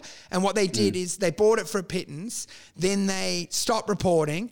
ASIC keeps sending letters. They just laugh. Then the shareholders get worried. So they do like an emergency meeting, extraordinary meeting to try sort of oust them. Suddenly they appear back to life. They haven't responded in 2 years. Suddenly they fucking mount a challenge, block it, and then go to a delisted status. And then once you're delisted, you're as good as fucked. ASX, so you can no longer access your capital.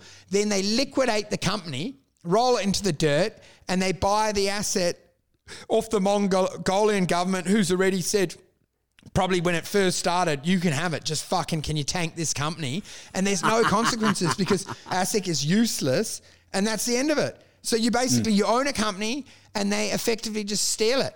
I'm like, That's I such don't a understand. boss move, though. Oh, my God. Dude, and how's their strategy? They go like, well, this is their move. You come around, you're selling your car.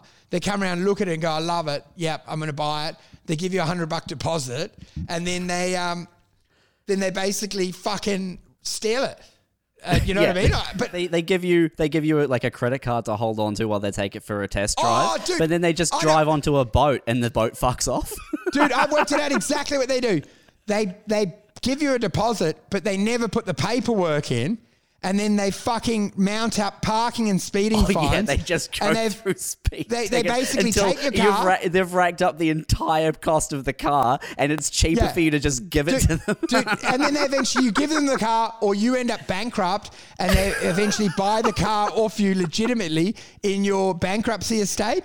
And they're going, that's weird because the car suddenly reappeared, but the paperwork wasn't in there. They said they were going to put the paperwork in, or they'd paid a small fee and then they were going to bring it back.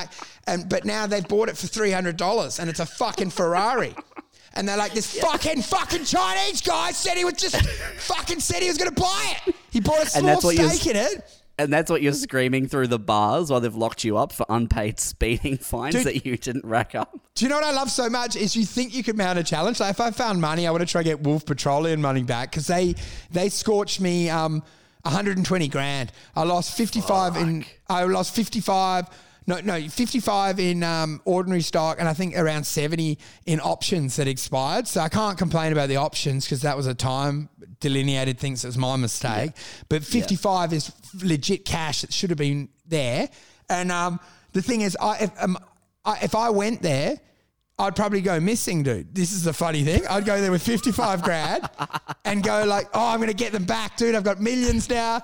And it would just be like, I'd come back in a fucking, having had a full ice cream scoop lobotomy and just be going like, oh, yeah. Don't you think that you can't do shit to the Chinese?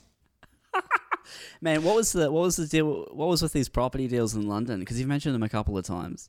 Dude, the property things were the best because talking of like the best mug off was because during the GFC it was hard to get loans, and I had the worst because I had been to London when I was younger and I had a fucking bank debt.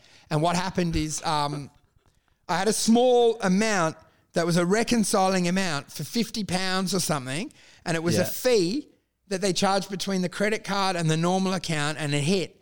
And then it was a timing thing. I said, I got paid in there, but you closed the account because I hadn't responded. They closed the checking account or something. Do you know what I mean? So like the money was sitting in the opposite, and they managed to manufacture a debt. And then I was leaving and I said, I'm never fucking paying that. And it fell away, and they were sending debt collectors, and I never paid it. And they said, you'll never bank with ever again. Man, in Canada they have the system. It's what's it called? It's like a social security number system, right? And when you go to the country on a visa, they give you like one of these numbers, right? And you do everything with this number. You get a lease, you get a phone contract, you use the number. But then, like when you got a visa, like you look at the card they give you, the number's got an expiry date. So like you leave the country, and then the number just expires, and it's just like you never exist. You're a ghost, man. You're just a ghost, dude. This is what I loved, man, because it's what we're talking about, those Chinese with the car, but that's what people did in London.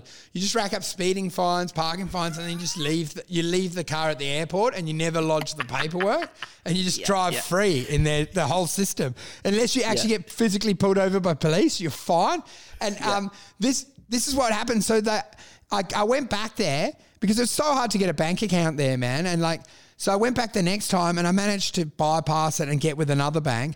But then I wanted to try get loans, and there was two dodgy fucking guys that could do anything. So I was life banned from, and I paid. Is there a cooler bank? Is there a cooler bank than? By the way, like they wasn't it just a few years ago that they were like on some high level criminal charge for laundering money for the triads and stuff? It was the greatest. They were laundering money for drug cartels, and they got caught, and it was like they were doing it across the board, and then they were fined like 1 week's trading revenue, which was immaterial to them. And they said, you know what? Round it up to a month. They didn't even care. They were like, 1 week. We fucking I plan to give myself a year's worth for my bonus. Take it, fuckface. Is that it? They said, go and get it from petty cash. It's fucking irrelevant to us. It's totally immaterial. But then you would have, the people that fined them would have gone to get the money, and they're like, who are these bald guys with fucking machine guns and drugs in a bag? And they're like, you think we're going to stop for your small fine? Just fine us next month, fuckhead. This business is lucrative. Do you know what I mean? Like, that's basically what happened. Yeah. But anyway, and then, but I heard about these guys that I can't say their names, but they could hook up loans for anyone. And they were hooking up loans for people in London, personal loans. And then this is Jim's loans. Yeah, Jim's loans. And they would get personal loans. People were doing this, get personal loans, go back to Australia with the money, having spent it all, and then return, and then get a newer bank account and get another personal loan. And they would just keep writing them off. But anyway, I had to block because it was hard for me to get a loan. So I went to these guys and I had to give them, like, these guys were loaded, man.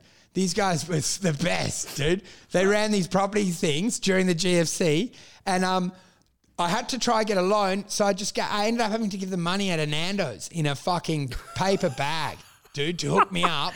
How much? And I gave them £5,000, I think, and it was to hook up loans, and they could get me 2 houses if I wanted. And the best thing was I went to the bank.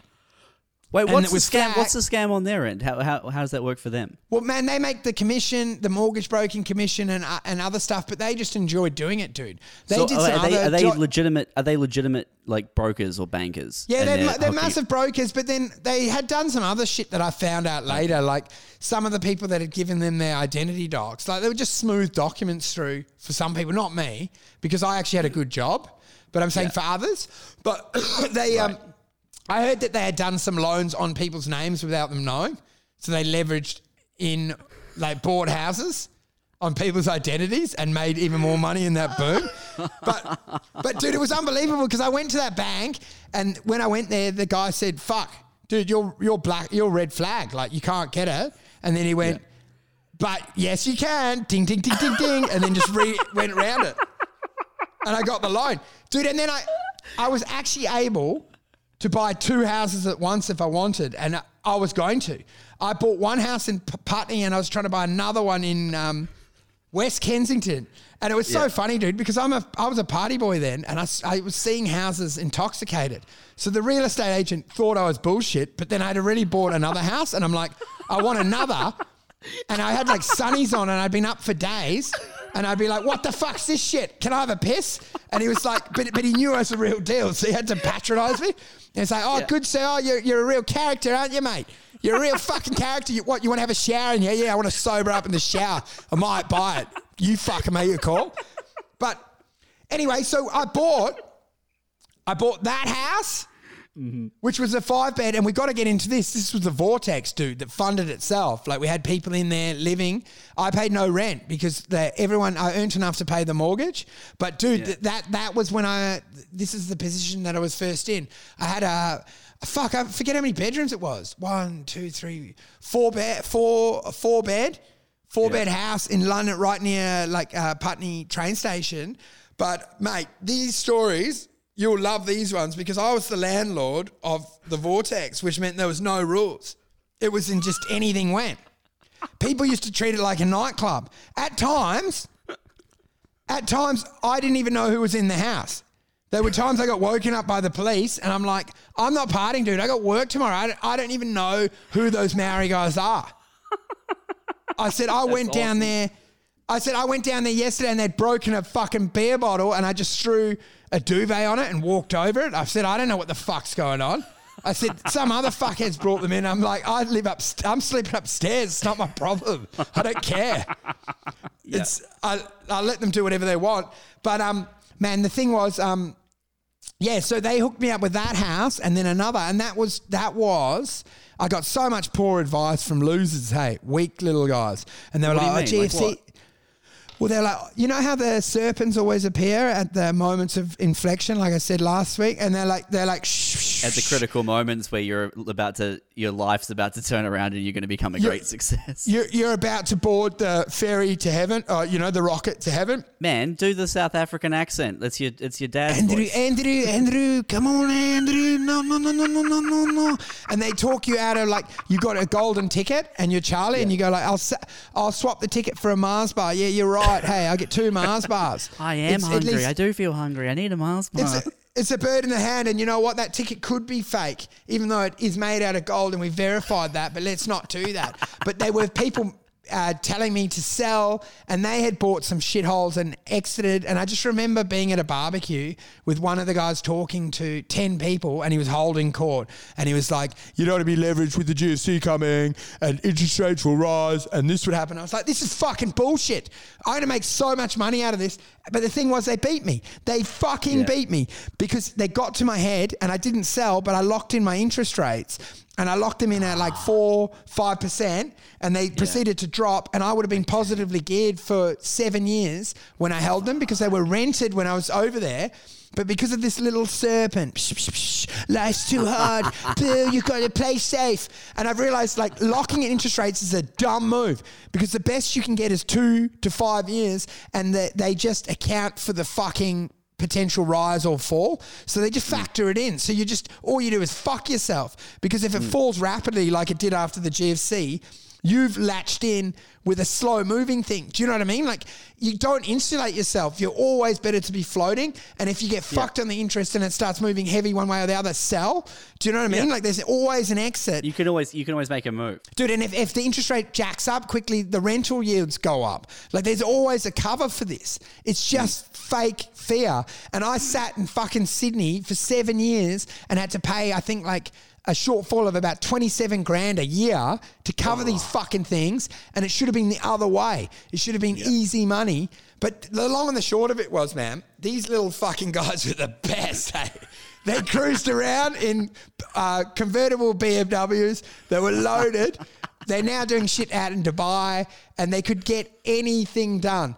I don't know what sort of shit they did, dude. Like they, as I said, for me, they just sidestepped like a red flag. And I think in many ways I never needed them because I had other mates that got loans, and I think I just like the titillating thing of giving someone money in Nando's. Just like the story. Do you know, I probably didn't even need them. I probably didn't even need these guys. Yeah. I just like to be in their BMW, and we went out for a shish kebab and had the shishkas, and we hung around all these people, and it was like, yeah, we're fucking undermining the system, mate. And I'm like, I was probably just paid $5,000 for them to lodge my fucking bank document with the normal bank. I didn't do anything bad. I didn't, like, you know what I mean? Because I had the income. Man, if they're scamming, if they say they're scamming the other guy, they're scamming you too. There's no way. Dude, and the thing was, mine wasn't a big problem. It was just residency was an issue. Do you know? Because I was, it's hard to get it's like buying property in Bali. It's a little bit harder if you're not, like, I had a British passport though, so I was fine.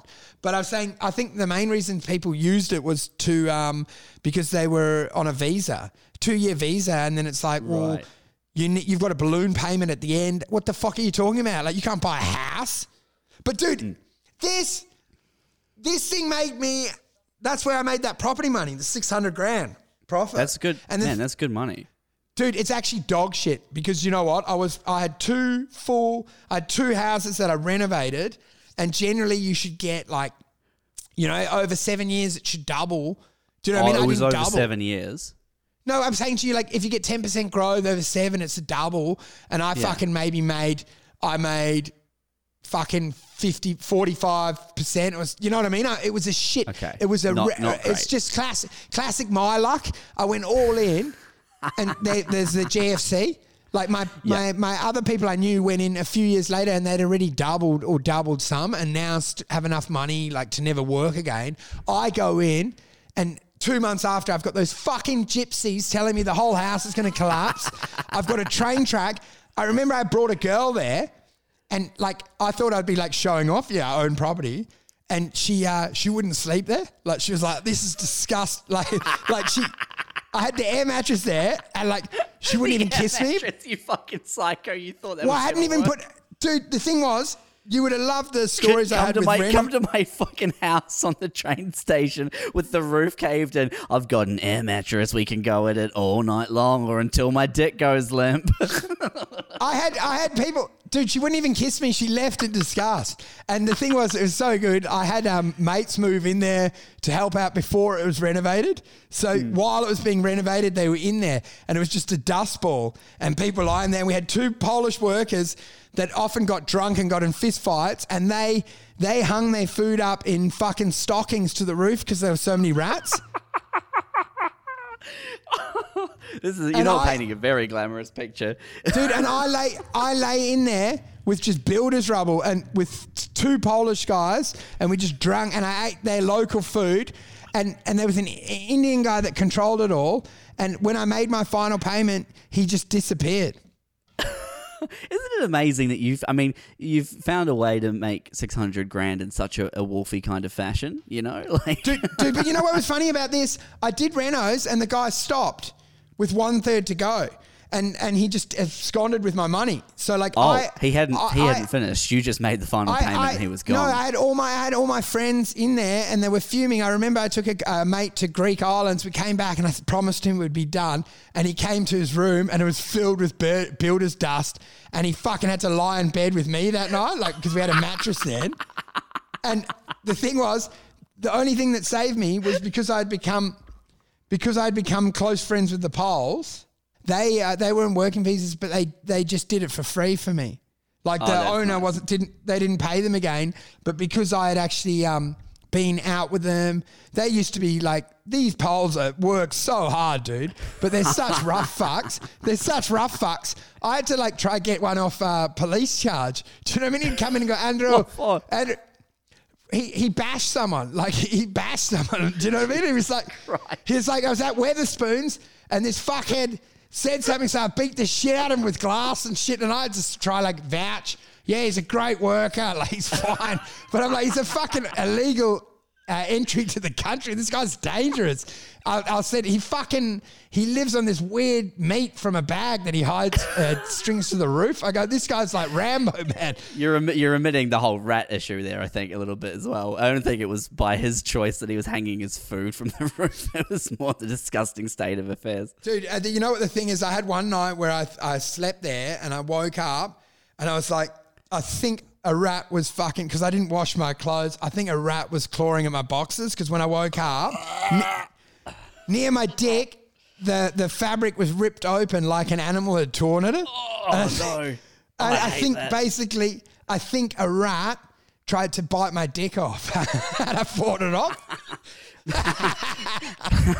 Man, Dalton's got a story about how he, I don't know how old he was. He was probably 19, and he was doing roof installations, in Queensland in the summer for like 5 weeks.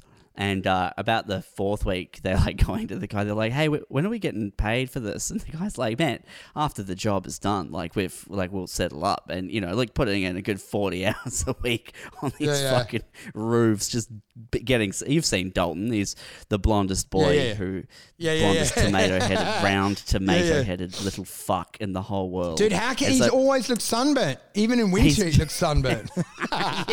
It's because when he has an idea, his face fills up with blood.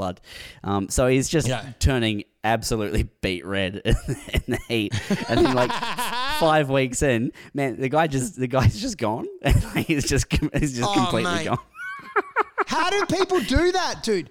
Because this was the Indian guy, I forget his name, and I knew his family. Like, his dad managed properties, and what they would do was they would buy apartments and then subdivide them illegally and put in new fuse boxes. Do you know what I mean? Right. Split. And so sorry, you were surprised when the guy stiffed you? Well, I'm saying the dad and them, they would split terraces into units, put in electricity and all the plumbing separately, and then if it wasn't picked up within 5 years, the council had to authorise it, even if it mirrored another building.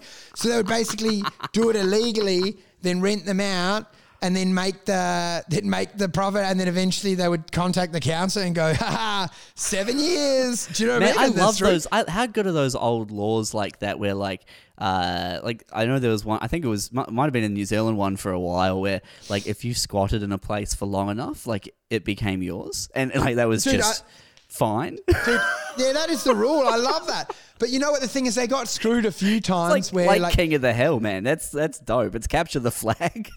Dude, that's what I love, because you could exploit that with someone like Johnny Depp. That's why he needs to pay people to be in each house, because he has he's got 19 houses. So it's just like Monopoly. Whenever you just find one of the houses he doesn't go to a lot, live there for 6 years and take photos on Instagram of you every day in it, and then go, checkmate, Johnny Depp, I own it now. Don't bash me like you did Amber.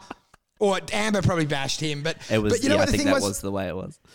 Do you know what the thing was? They got caught out a few times, they did renos and then had to rip it up and they were fuming. But I'm saying I had a relationship with his mum, the old man. I went to get stock with him. I used to have to go to IKEA when I was sick, which IKEA's the worst. They'd never have stuff there. I'd go after work and gather all shit and bring it in taxis. No one was helping me. But man, this is the same thing with the MD of that mining play, where he's on the phone to you and he's like, "Yeah, man, third hole, it's gonna be fine." No, but he's got a personal relationship with you. It's not. I don't understand. It's personal to you. It's all business to them, baby. I don't understand. You're right. I just don't know that level of sociopath. I went on drinks with this guy. Weatherspoons, you hang out, you have beers, and then one day you ring their phone and they just don't pick up. It was a bit like that guy from the Wolf Petroleum. He wouldn't pick up, then he eventually picked up right at the end and said, "Nah, it's all good, man. We're raising more capital. It's going to be good." And then the next day I rang and his phone was like, "Ding, ding, ding. This phone is disconnected." And he was gone. But the thing is, I hope one day in heaven or somewhere, I get to find these guys again with a fucking nail gun and just light up some bitches. Do you know what I mean? But you know what I love about life with these serpents is time fades it all. I don't reckon I could recognise the Indian guy that ripped me off in London. I don't think I'd know what he looked like. So and that's not a racial thing. No, it's not racial. Don't put Indian. I don't know how to refer to him. I don't know his name. No, it's fine. It's fine that he's an Indian but I guy. feel like people always You say it's can't name racist. him. Naming him's worse than like referring to him by his ethnicity.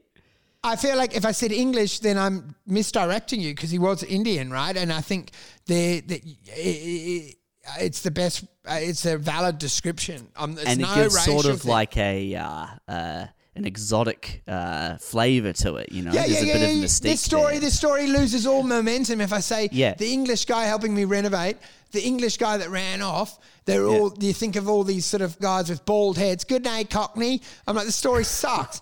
And the important thing to remember as well is that throughout the duration of this deal going down and the work being done, Wolfie couldn't see what was happening to him because the guy was playing one of those flutes to charm him like a snake, and he's just in a basket.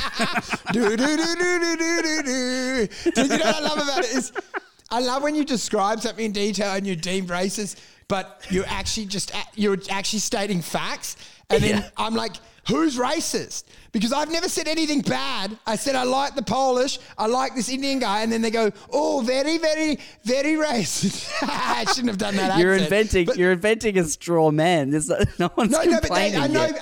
I know people, if they did complain, and I'm like, well, you're the one that's saying it's a bad thing. I said it as an honor and a blessing, sir. Well, Dusty got angry at me one night because I was doing an African accent, and he was like, you can't do that accent. And I was like, why not? He's like, man, you can't do a black accent. And I was like, no one said he was black, Dusty. He just has an African accent. You've pictured him in your head.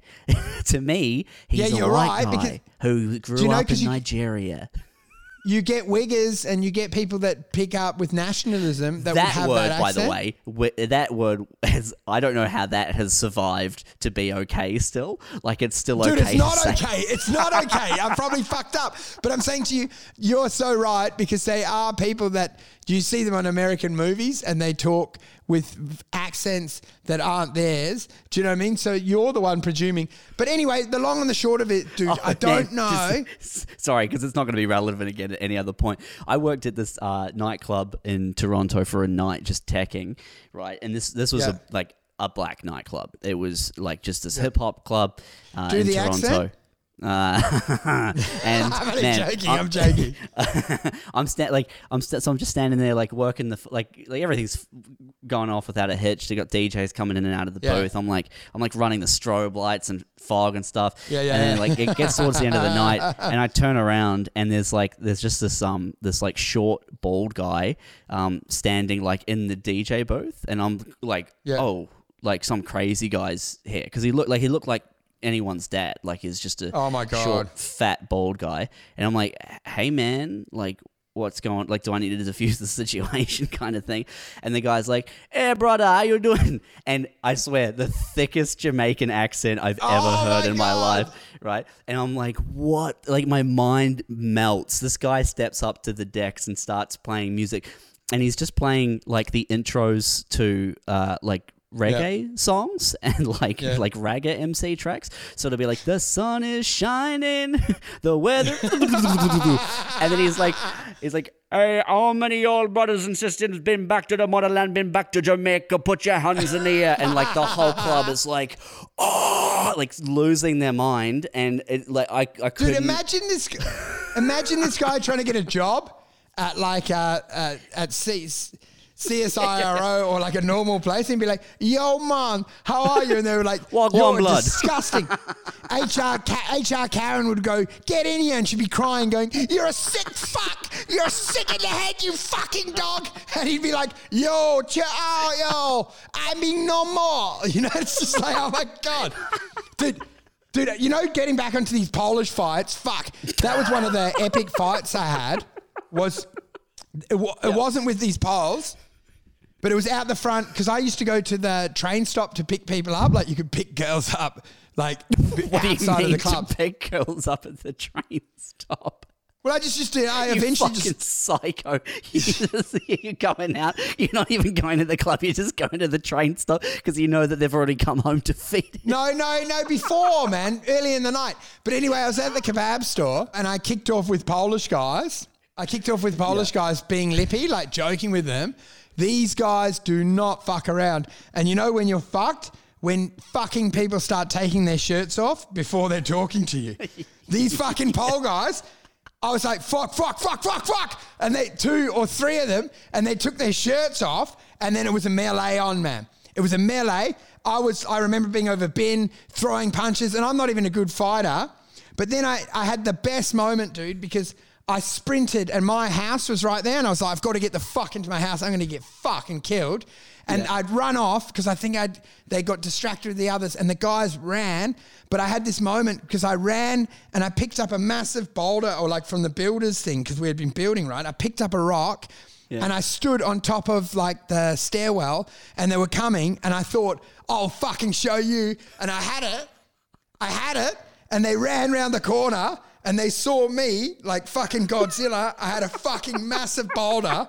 They had their shirts off, and he saw like I had him like that. I could have cracked his skull open, and then I went, oh no, man, I'm just fucking. I said, I don't even know what happened, dude. Let's chill out. And I put it down. Then they hugged me, and it was all resolved, dude. We had blood. They had blood, and they said to me, you know what, mate? If you're ever in trouble, give us a call. We'll fucking come and back you, dude. You're a good lad. In some Polish accent. I can't even do the accent. But because they had seen that I had that moment where I could have killed one and I didn't do it, like they respected me. You gained their trust and respect. Man, do you like how you've tied in some of your earlier experiences, like throwing the pizza at that bikie's head, and then also guy up a tree with a brick at school, and you've utilized both of these moments in your life to defend yourself against the Polish and make friends. Dude, the thing is, I've never fought, man, but I did one fight that I liked at the hotel, and he was kicking off, and I was like, fucking, I'll go, you fuckhead. But I had glasses on, and then I did that move like the Polish taking their shirt off. I said, just give me a sec. Like, he was pushing me, and then I sat down on the ground and got my contacts out and started doing my eye things, you know, like to get ready. Like I was like, no. And then it diffused from there, dude, because he saw like during a skirmish, I was like, all right, I'll just hold that thought for a second, cunt. I'm going to get prepped up so I can fucking bash your face into a fucking pulp. I said, just hold it, cunt. Sitting for a second. I'm going to get my contacts in and my shirt off, and then we'll rock, okay? And then he was like, he totally backed down, and it never became a fight. Because you're either so tough or so crazy. Like, you know what I mean? It's so extreme. Yeah. He realized that there was nothing to be gained, because it was like, oh, dude, this guy's not even talking anymore. He's now seems to be like taping his hands up, and he's like going, hold that, hold. I'll be there in a sec, mate. I'm happy to fucking get this on. And then he's like, he's backing out. But I'm saying some of those psychological, those tricks work. Hey, they can work on people. Man, they're not tricks, Wolfie. This is you. You are a crazy person. You get that, right? Like it's just that you're like peeling back one tiny layer, and they're getting a glimpse of the burning sun inside you, like the crazy sun. I think if they see, I think. But man, I've never been tough, like, dude. I've had moments. I had the worst moment in Rotto when I was a kid, and it was like I ended up in a fight, and a bigger guy stood there, and I had all these girls around and guys, and he goes, fucking hit me, go on, mate. And he had all his mates there. I was like, nah, I'm not going to. I didn't even know him. And I was like, nah, I'm not going to. And I just walked off. And I fucking beat myself up over that for years. I was like, it was sort of like the mesoblast trade. I was like, always fucking throw the punch. Fuck him. But like, it doesn't matter, man. Just go in, sling in. Like, it's just a bad move. I'm like, I know I didn't know them, and everyone says it was for the best, and I shouldn't have done it. But how is that not the right move to just completely disengage? Well, I don't know, but what if I had cracked him and knocked him out, dude? That's a better move, right? I don't know. I don't know what positive outcome comes from that. No, you're right. You're right, but I'm saying you feel like because all my mates were like, fuck, we never thought you would do that. We never thought like you'd be sensible in a moment like that. And I was like, I know. But were they backing you? Because they should have been backing you. They should have been like, yeah, that was No, they weren't involved, man. But they were just saying, I couldn't believe it, dude. I thought like, because you were we thought like you were just mad, like you would do anything. Like, do you know what I mean? We'd been on Rottnest trying to light fires and shit. Do you know what I mean? I don't know. We were wild. We thought you would definitely punch a stranger in the face. Dude, because we had on that trip, we had gone over there on a boat. This was the best. We got there on a boat. You could hire boats. None of us had driving experience. And you could just, back in those days, you could hire it with a driver's license. So mates of ours, we just went on a boat from Perth to Rottnest, and we had no idea of any of the signage. When we were coming into Rottnest, people on boats were yelling, "You fucking idiots, that's Black Reef, it's dry reef, go around it." And we're like, yeah, just with beers, yeah. And we were just going to sleep on it. And within the first night, a mate, he didn't actually get in the fight, but he had seen 5 guys laying into one guy, and he jumped in to help. And then they thought he was a friend, and he got fucking destroyed. His eyes were fucked. His eyes were swollen like UFC, lips fucked. But then I was saying, like, back in those days, like, we then spent the whole trip on bikes trying to find those guys. Do you know what I mean? Like, not that he wasn't a fighter, but just because you were drunk. We had like those bikes that you had carts in the back with beers, and we just did laps for 3 days trying to find those guys. Do you know what I mean? To try and settle. But as I said, like, we wouldn't have even known what we're doing. Like, I'm one of the weakest guys. The only thing I've got is no risk profile. Yes. That's my only thing going for me. Yeah. Because I And don't just really a care. tendency to do crazy things because of But, it. dude, I can get out psyched because I think if you get like a homeless or a dangerous meth guy, sometimes those guys don't. I can tell they've got even less to lose, and I fucking back out, hey. Like, don't you reckon there's some people where you're like, you just smell like shit in their mouth, and you're like, fucking hell. Yeah, you're not quite at the bottom level. I'm like, this guy will go to jail, and I don't want to. Do you know what I mean? Like, this guy has actually just got out of a sleeping bag, and I'm like, he will fuck you up because he actually will fight for anything. Like, he has nothing to lose. Yeah, night fishing off the bridge. Man, that's it. Dude, we've brought it full circle. It's fishing in the night off the bridge, man. It's powerful yet precise, exact yet effortless. The new BMW Z4. And the actual truth is, in one of those fights, you wrote the car off and died, and that's where you go in heaven. Boasting 250 kilowatts under the hood, the Z4 will take you from 0 to 100 away from your wife and everything that makes you feel like you're drowning in just 4.5 seconds. So they got the phone in the cradle, and they're just getting little notifications that say things like, "I'm sorry, you were right, I really overreacted. I love you so much. You can come back. I'm not leaving you." That's where you want to stay forever. Unfold your style. You can't wash away the memory of her leaving you. Unfold your freedom. And you don't really want to go back because it sucked. That wouldn't be heaven because it'd be fucking hell again. With the new BMW Z4 Roadster. Take the eternal drive today from as little as $94585. This is a good one, but we do need to wrap up. Well, let's get it, man. Let's do it. Wolfie's Picks of the week. We do have, we've been tracking, what have we been tracking? We've been tracking WGO. Nearmast. WGO. Nearmap's gone from Nearmap. 240 to 318. I don't know what it closed today, maybe 310. I didn't see the full close on it. Yeah, so since you called it, what was it when you called it?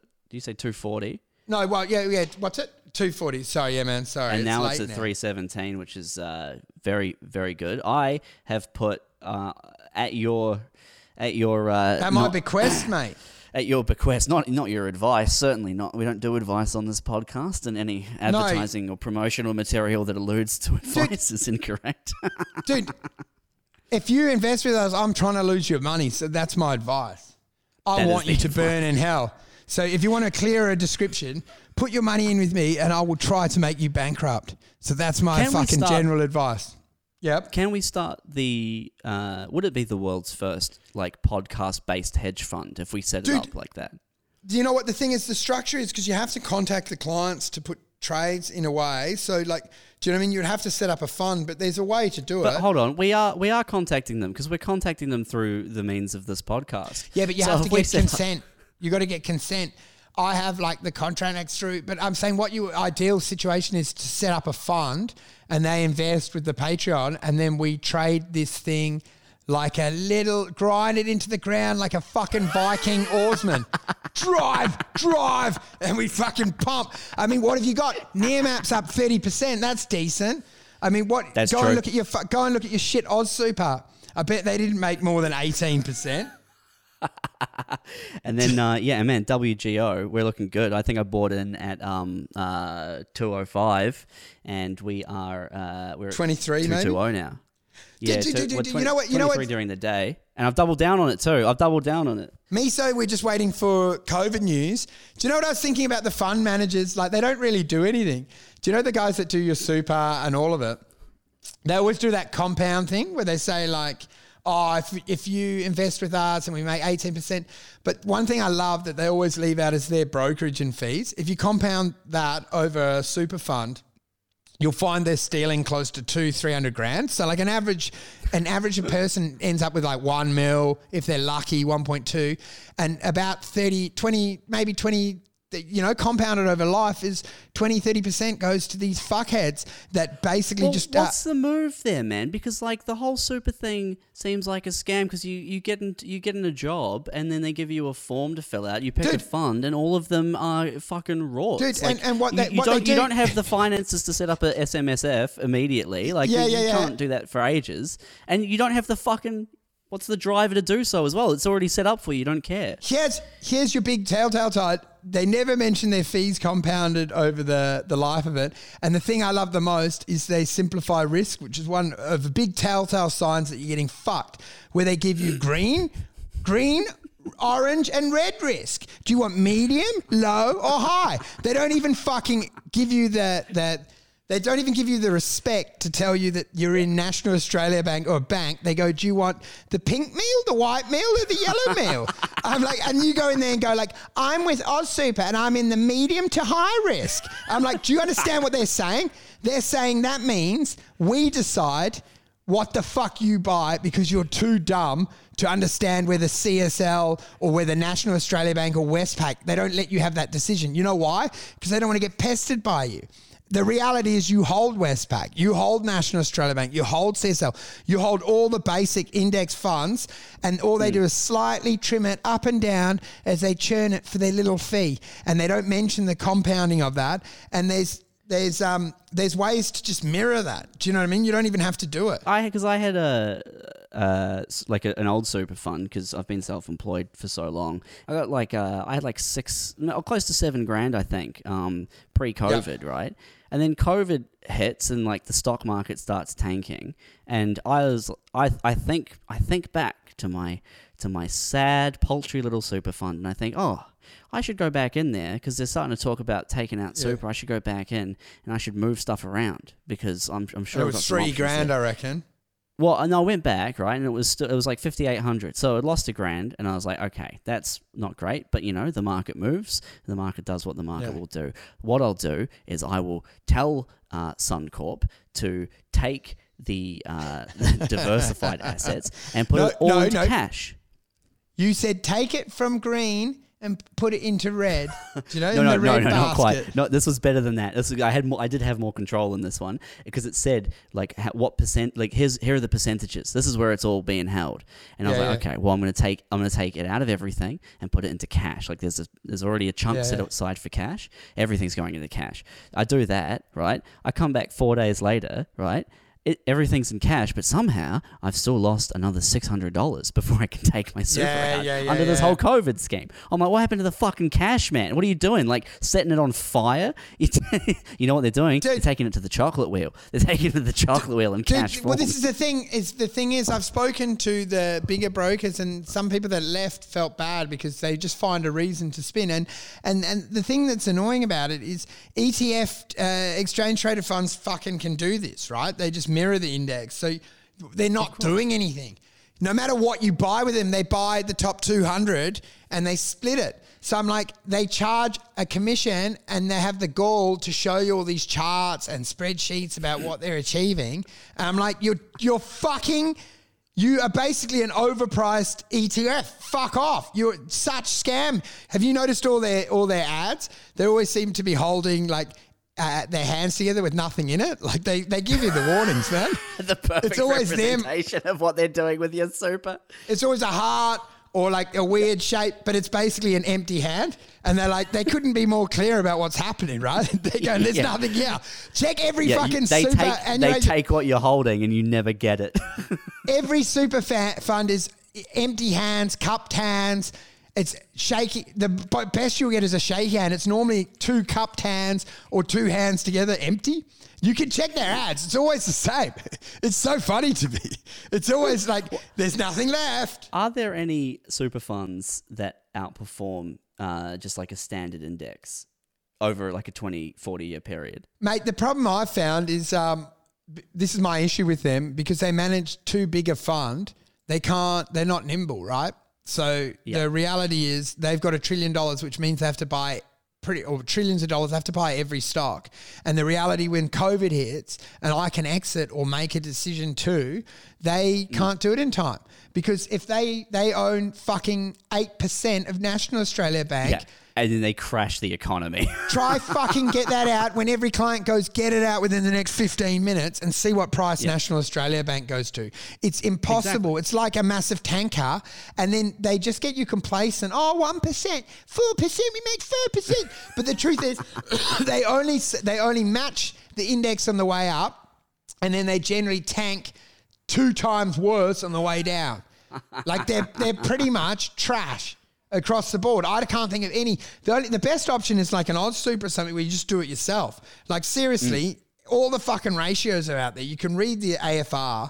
It's not that fucking hard to make a few calls and pick 10 stocks for yourself, man. Like, it's not that hard. I mean, the way they put it in front of you is absolutely criminal. Like I moved here in 2013, and we've got a scheme called KiwiSaver in New Zealand, and like I wasn't really involved in that because when they were bringing it out. It was like, early days and I'm moving. So never got my head around it. You show up here and then like you get a job, they give you a form, they're like, pick a super fund. And you're like, what do I pick? And people around you are like, it doesn't matter. Like it doesn't matter what you pick. Dude, like, most people have a fund with every job they started and generally they've all been got to. So like what happens is I almost got some of our ones when I used to work in a bigger place. So that they would just be in the welcome pack and you just get them. Like you don't even pitch it to them. It's just they basically sign up with their money. And the thing is, almost everyone, I bet you, hasn't rolled it all over into one. So it just sits in multiple, just every job's a new super. But fuck, man, I'm going to have to wind up soon. What are our hot tips? Yeah, let's wind up. Hot tips for the week, please. Dude, I'm still sticking with these ones. Yeah, so we've got WGO. They start drilling next month, you think? Is that right? Yeah, WGO next month is going to be good. Then you've got doubling Nearmap's. That one. Nearmap's good. Miso, we're still waiting, so there's no real hot news. Man, you know what? I haven't even checked actually, but Wall Street's open right now, and I've got to see what Miso's doing. We can check that live. Oh, Miso's fallen 5%. Miso's down 5% for the day. And mate, it's tanked. Time to buy more, baby. I wonder what happened. Never get off the train. I wonder what happened, dude. That's actually no good. Hey, they heard it. They heard the podcast, man. They heard the podcast. They figured out that you readjusted your strategy, and they were like, "Oh, we better tank the stock so Wolfie could never get ahead." Dude, they've heard what's happened. Let me see what that is. Dude, they're it's $5. If you listen very carefully. Oh yeah, they're more thinly traded. So. You can hear the sound of a man experiencing the stages of grief in his natural habitat. It's pretty weird that it doesn't drive it. First, denial. So it's like, you know what I mean? It's like it's bullshit still. Do you know what I mean? I haven't checked. Yeah. Take note as his tones become more desperate. By this, because if I'd been in the US, I could have sold at massive profits, and then by the end of the day, it's all gone. He is lost for words as he begins to enter the stage of bargaining. They don't really. The COVID news is going to come, so. But anyway, a stock that pulled back today that people didn't seem to like their reporting thing was Nanosonics, but I don't think it was that bad long term. So but it'll probably it'll continue falling, but it could have a bounce trade in it. Ooh, NAN. Okay. That's interesting.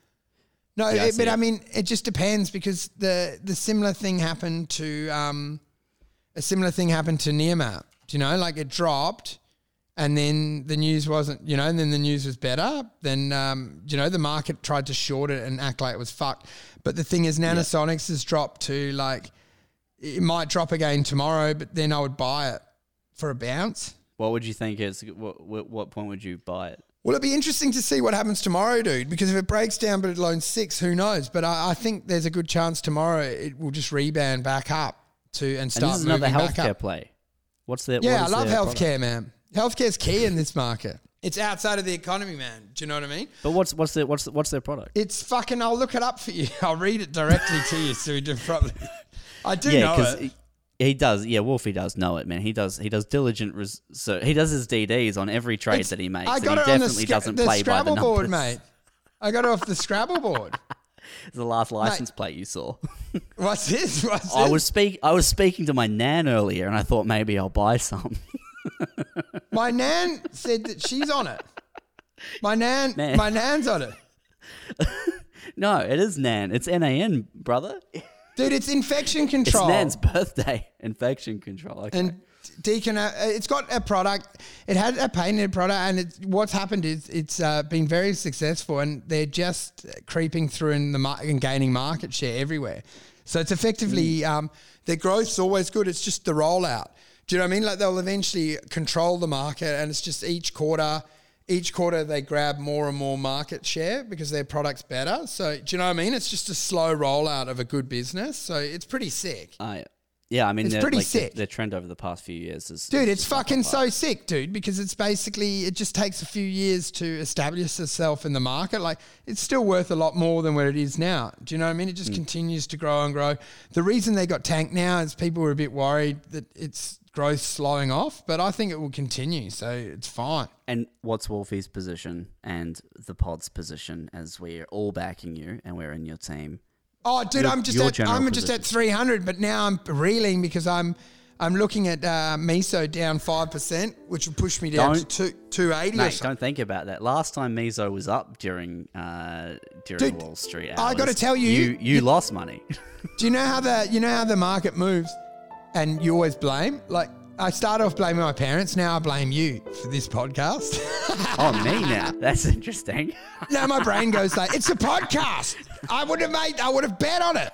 But the podcast fucked me out, man. Are you making any other moves? Are you making any other moves than Miso? Nah, at the dude, moment, or just that? I'm honestly waiting for their COVID news, and I'm Man, pretty so shocked. what do you do all day? You're just sitting there twiddling your thumbs, looking at the fucking... dude. I trade it the whole day. Yeah, I just trade- Miso back and forwards. Every time it goes down, you sell. Every time it goes up, you're buying more of it. Pretty much. I can whittle it away. I can become the man in the fountain. No, but man, what I try to do is I trade it when it goes to the bottom and I like it, I buy more and then sell. But then also sometimes I don't hold it if it's trying to break a trend. And then if it breaks up, I'll go full in again. I just tinker with it the whole day just in case it runs. It's like a man playing, you're in at a fish and chip shop playing Pac-Man on the machine for hours and hours every day. It's exactly what I do. I'm in a bit, out a bit. But the thing is, this is why I'm so furious with this podcast that forced me to not hold on that day. You guys forced me out when I would have done that. Oh, mate. Anyway, all right, we're gonna wrap it up because you gotta wake up to slow fuck your stock wife in the morning for another 8 hours. Let me just see. In, out until let me finally see. there's nothing left. What's happened to me so today, man? It is in a bit of a free fall. There must. What's going on? Oh no! If Why- only you're diversified. Dude, it's a big deal dropping 5%. Like, what the fuck's is a big going deal. on? Anger is quick to follow. This shit. Fuck me. You fucking dogs. It sucks that it trades on another index because I watch it, but I can't do the exit. Like, if I was holding now, I'd probably close out a big chunk of it and see what happens. Fuck you. Fuck! Diversify!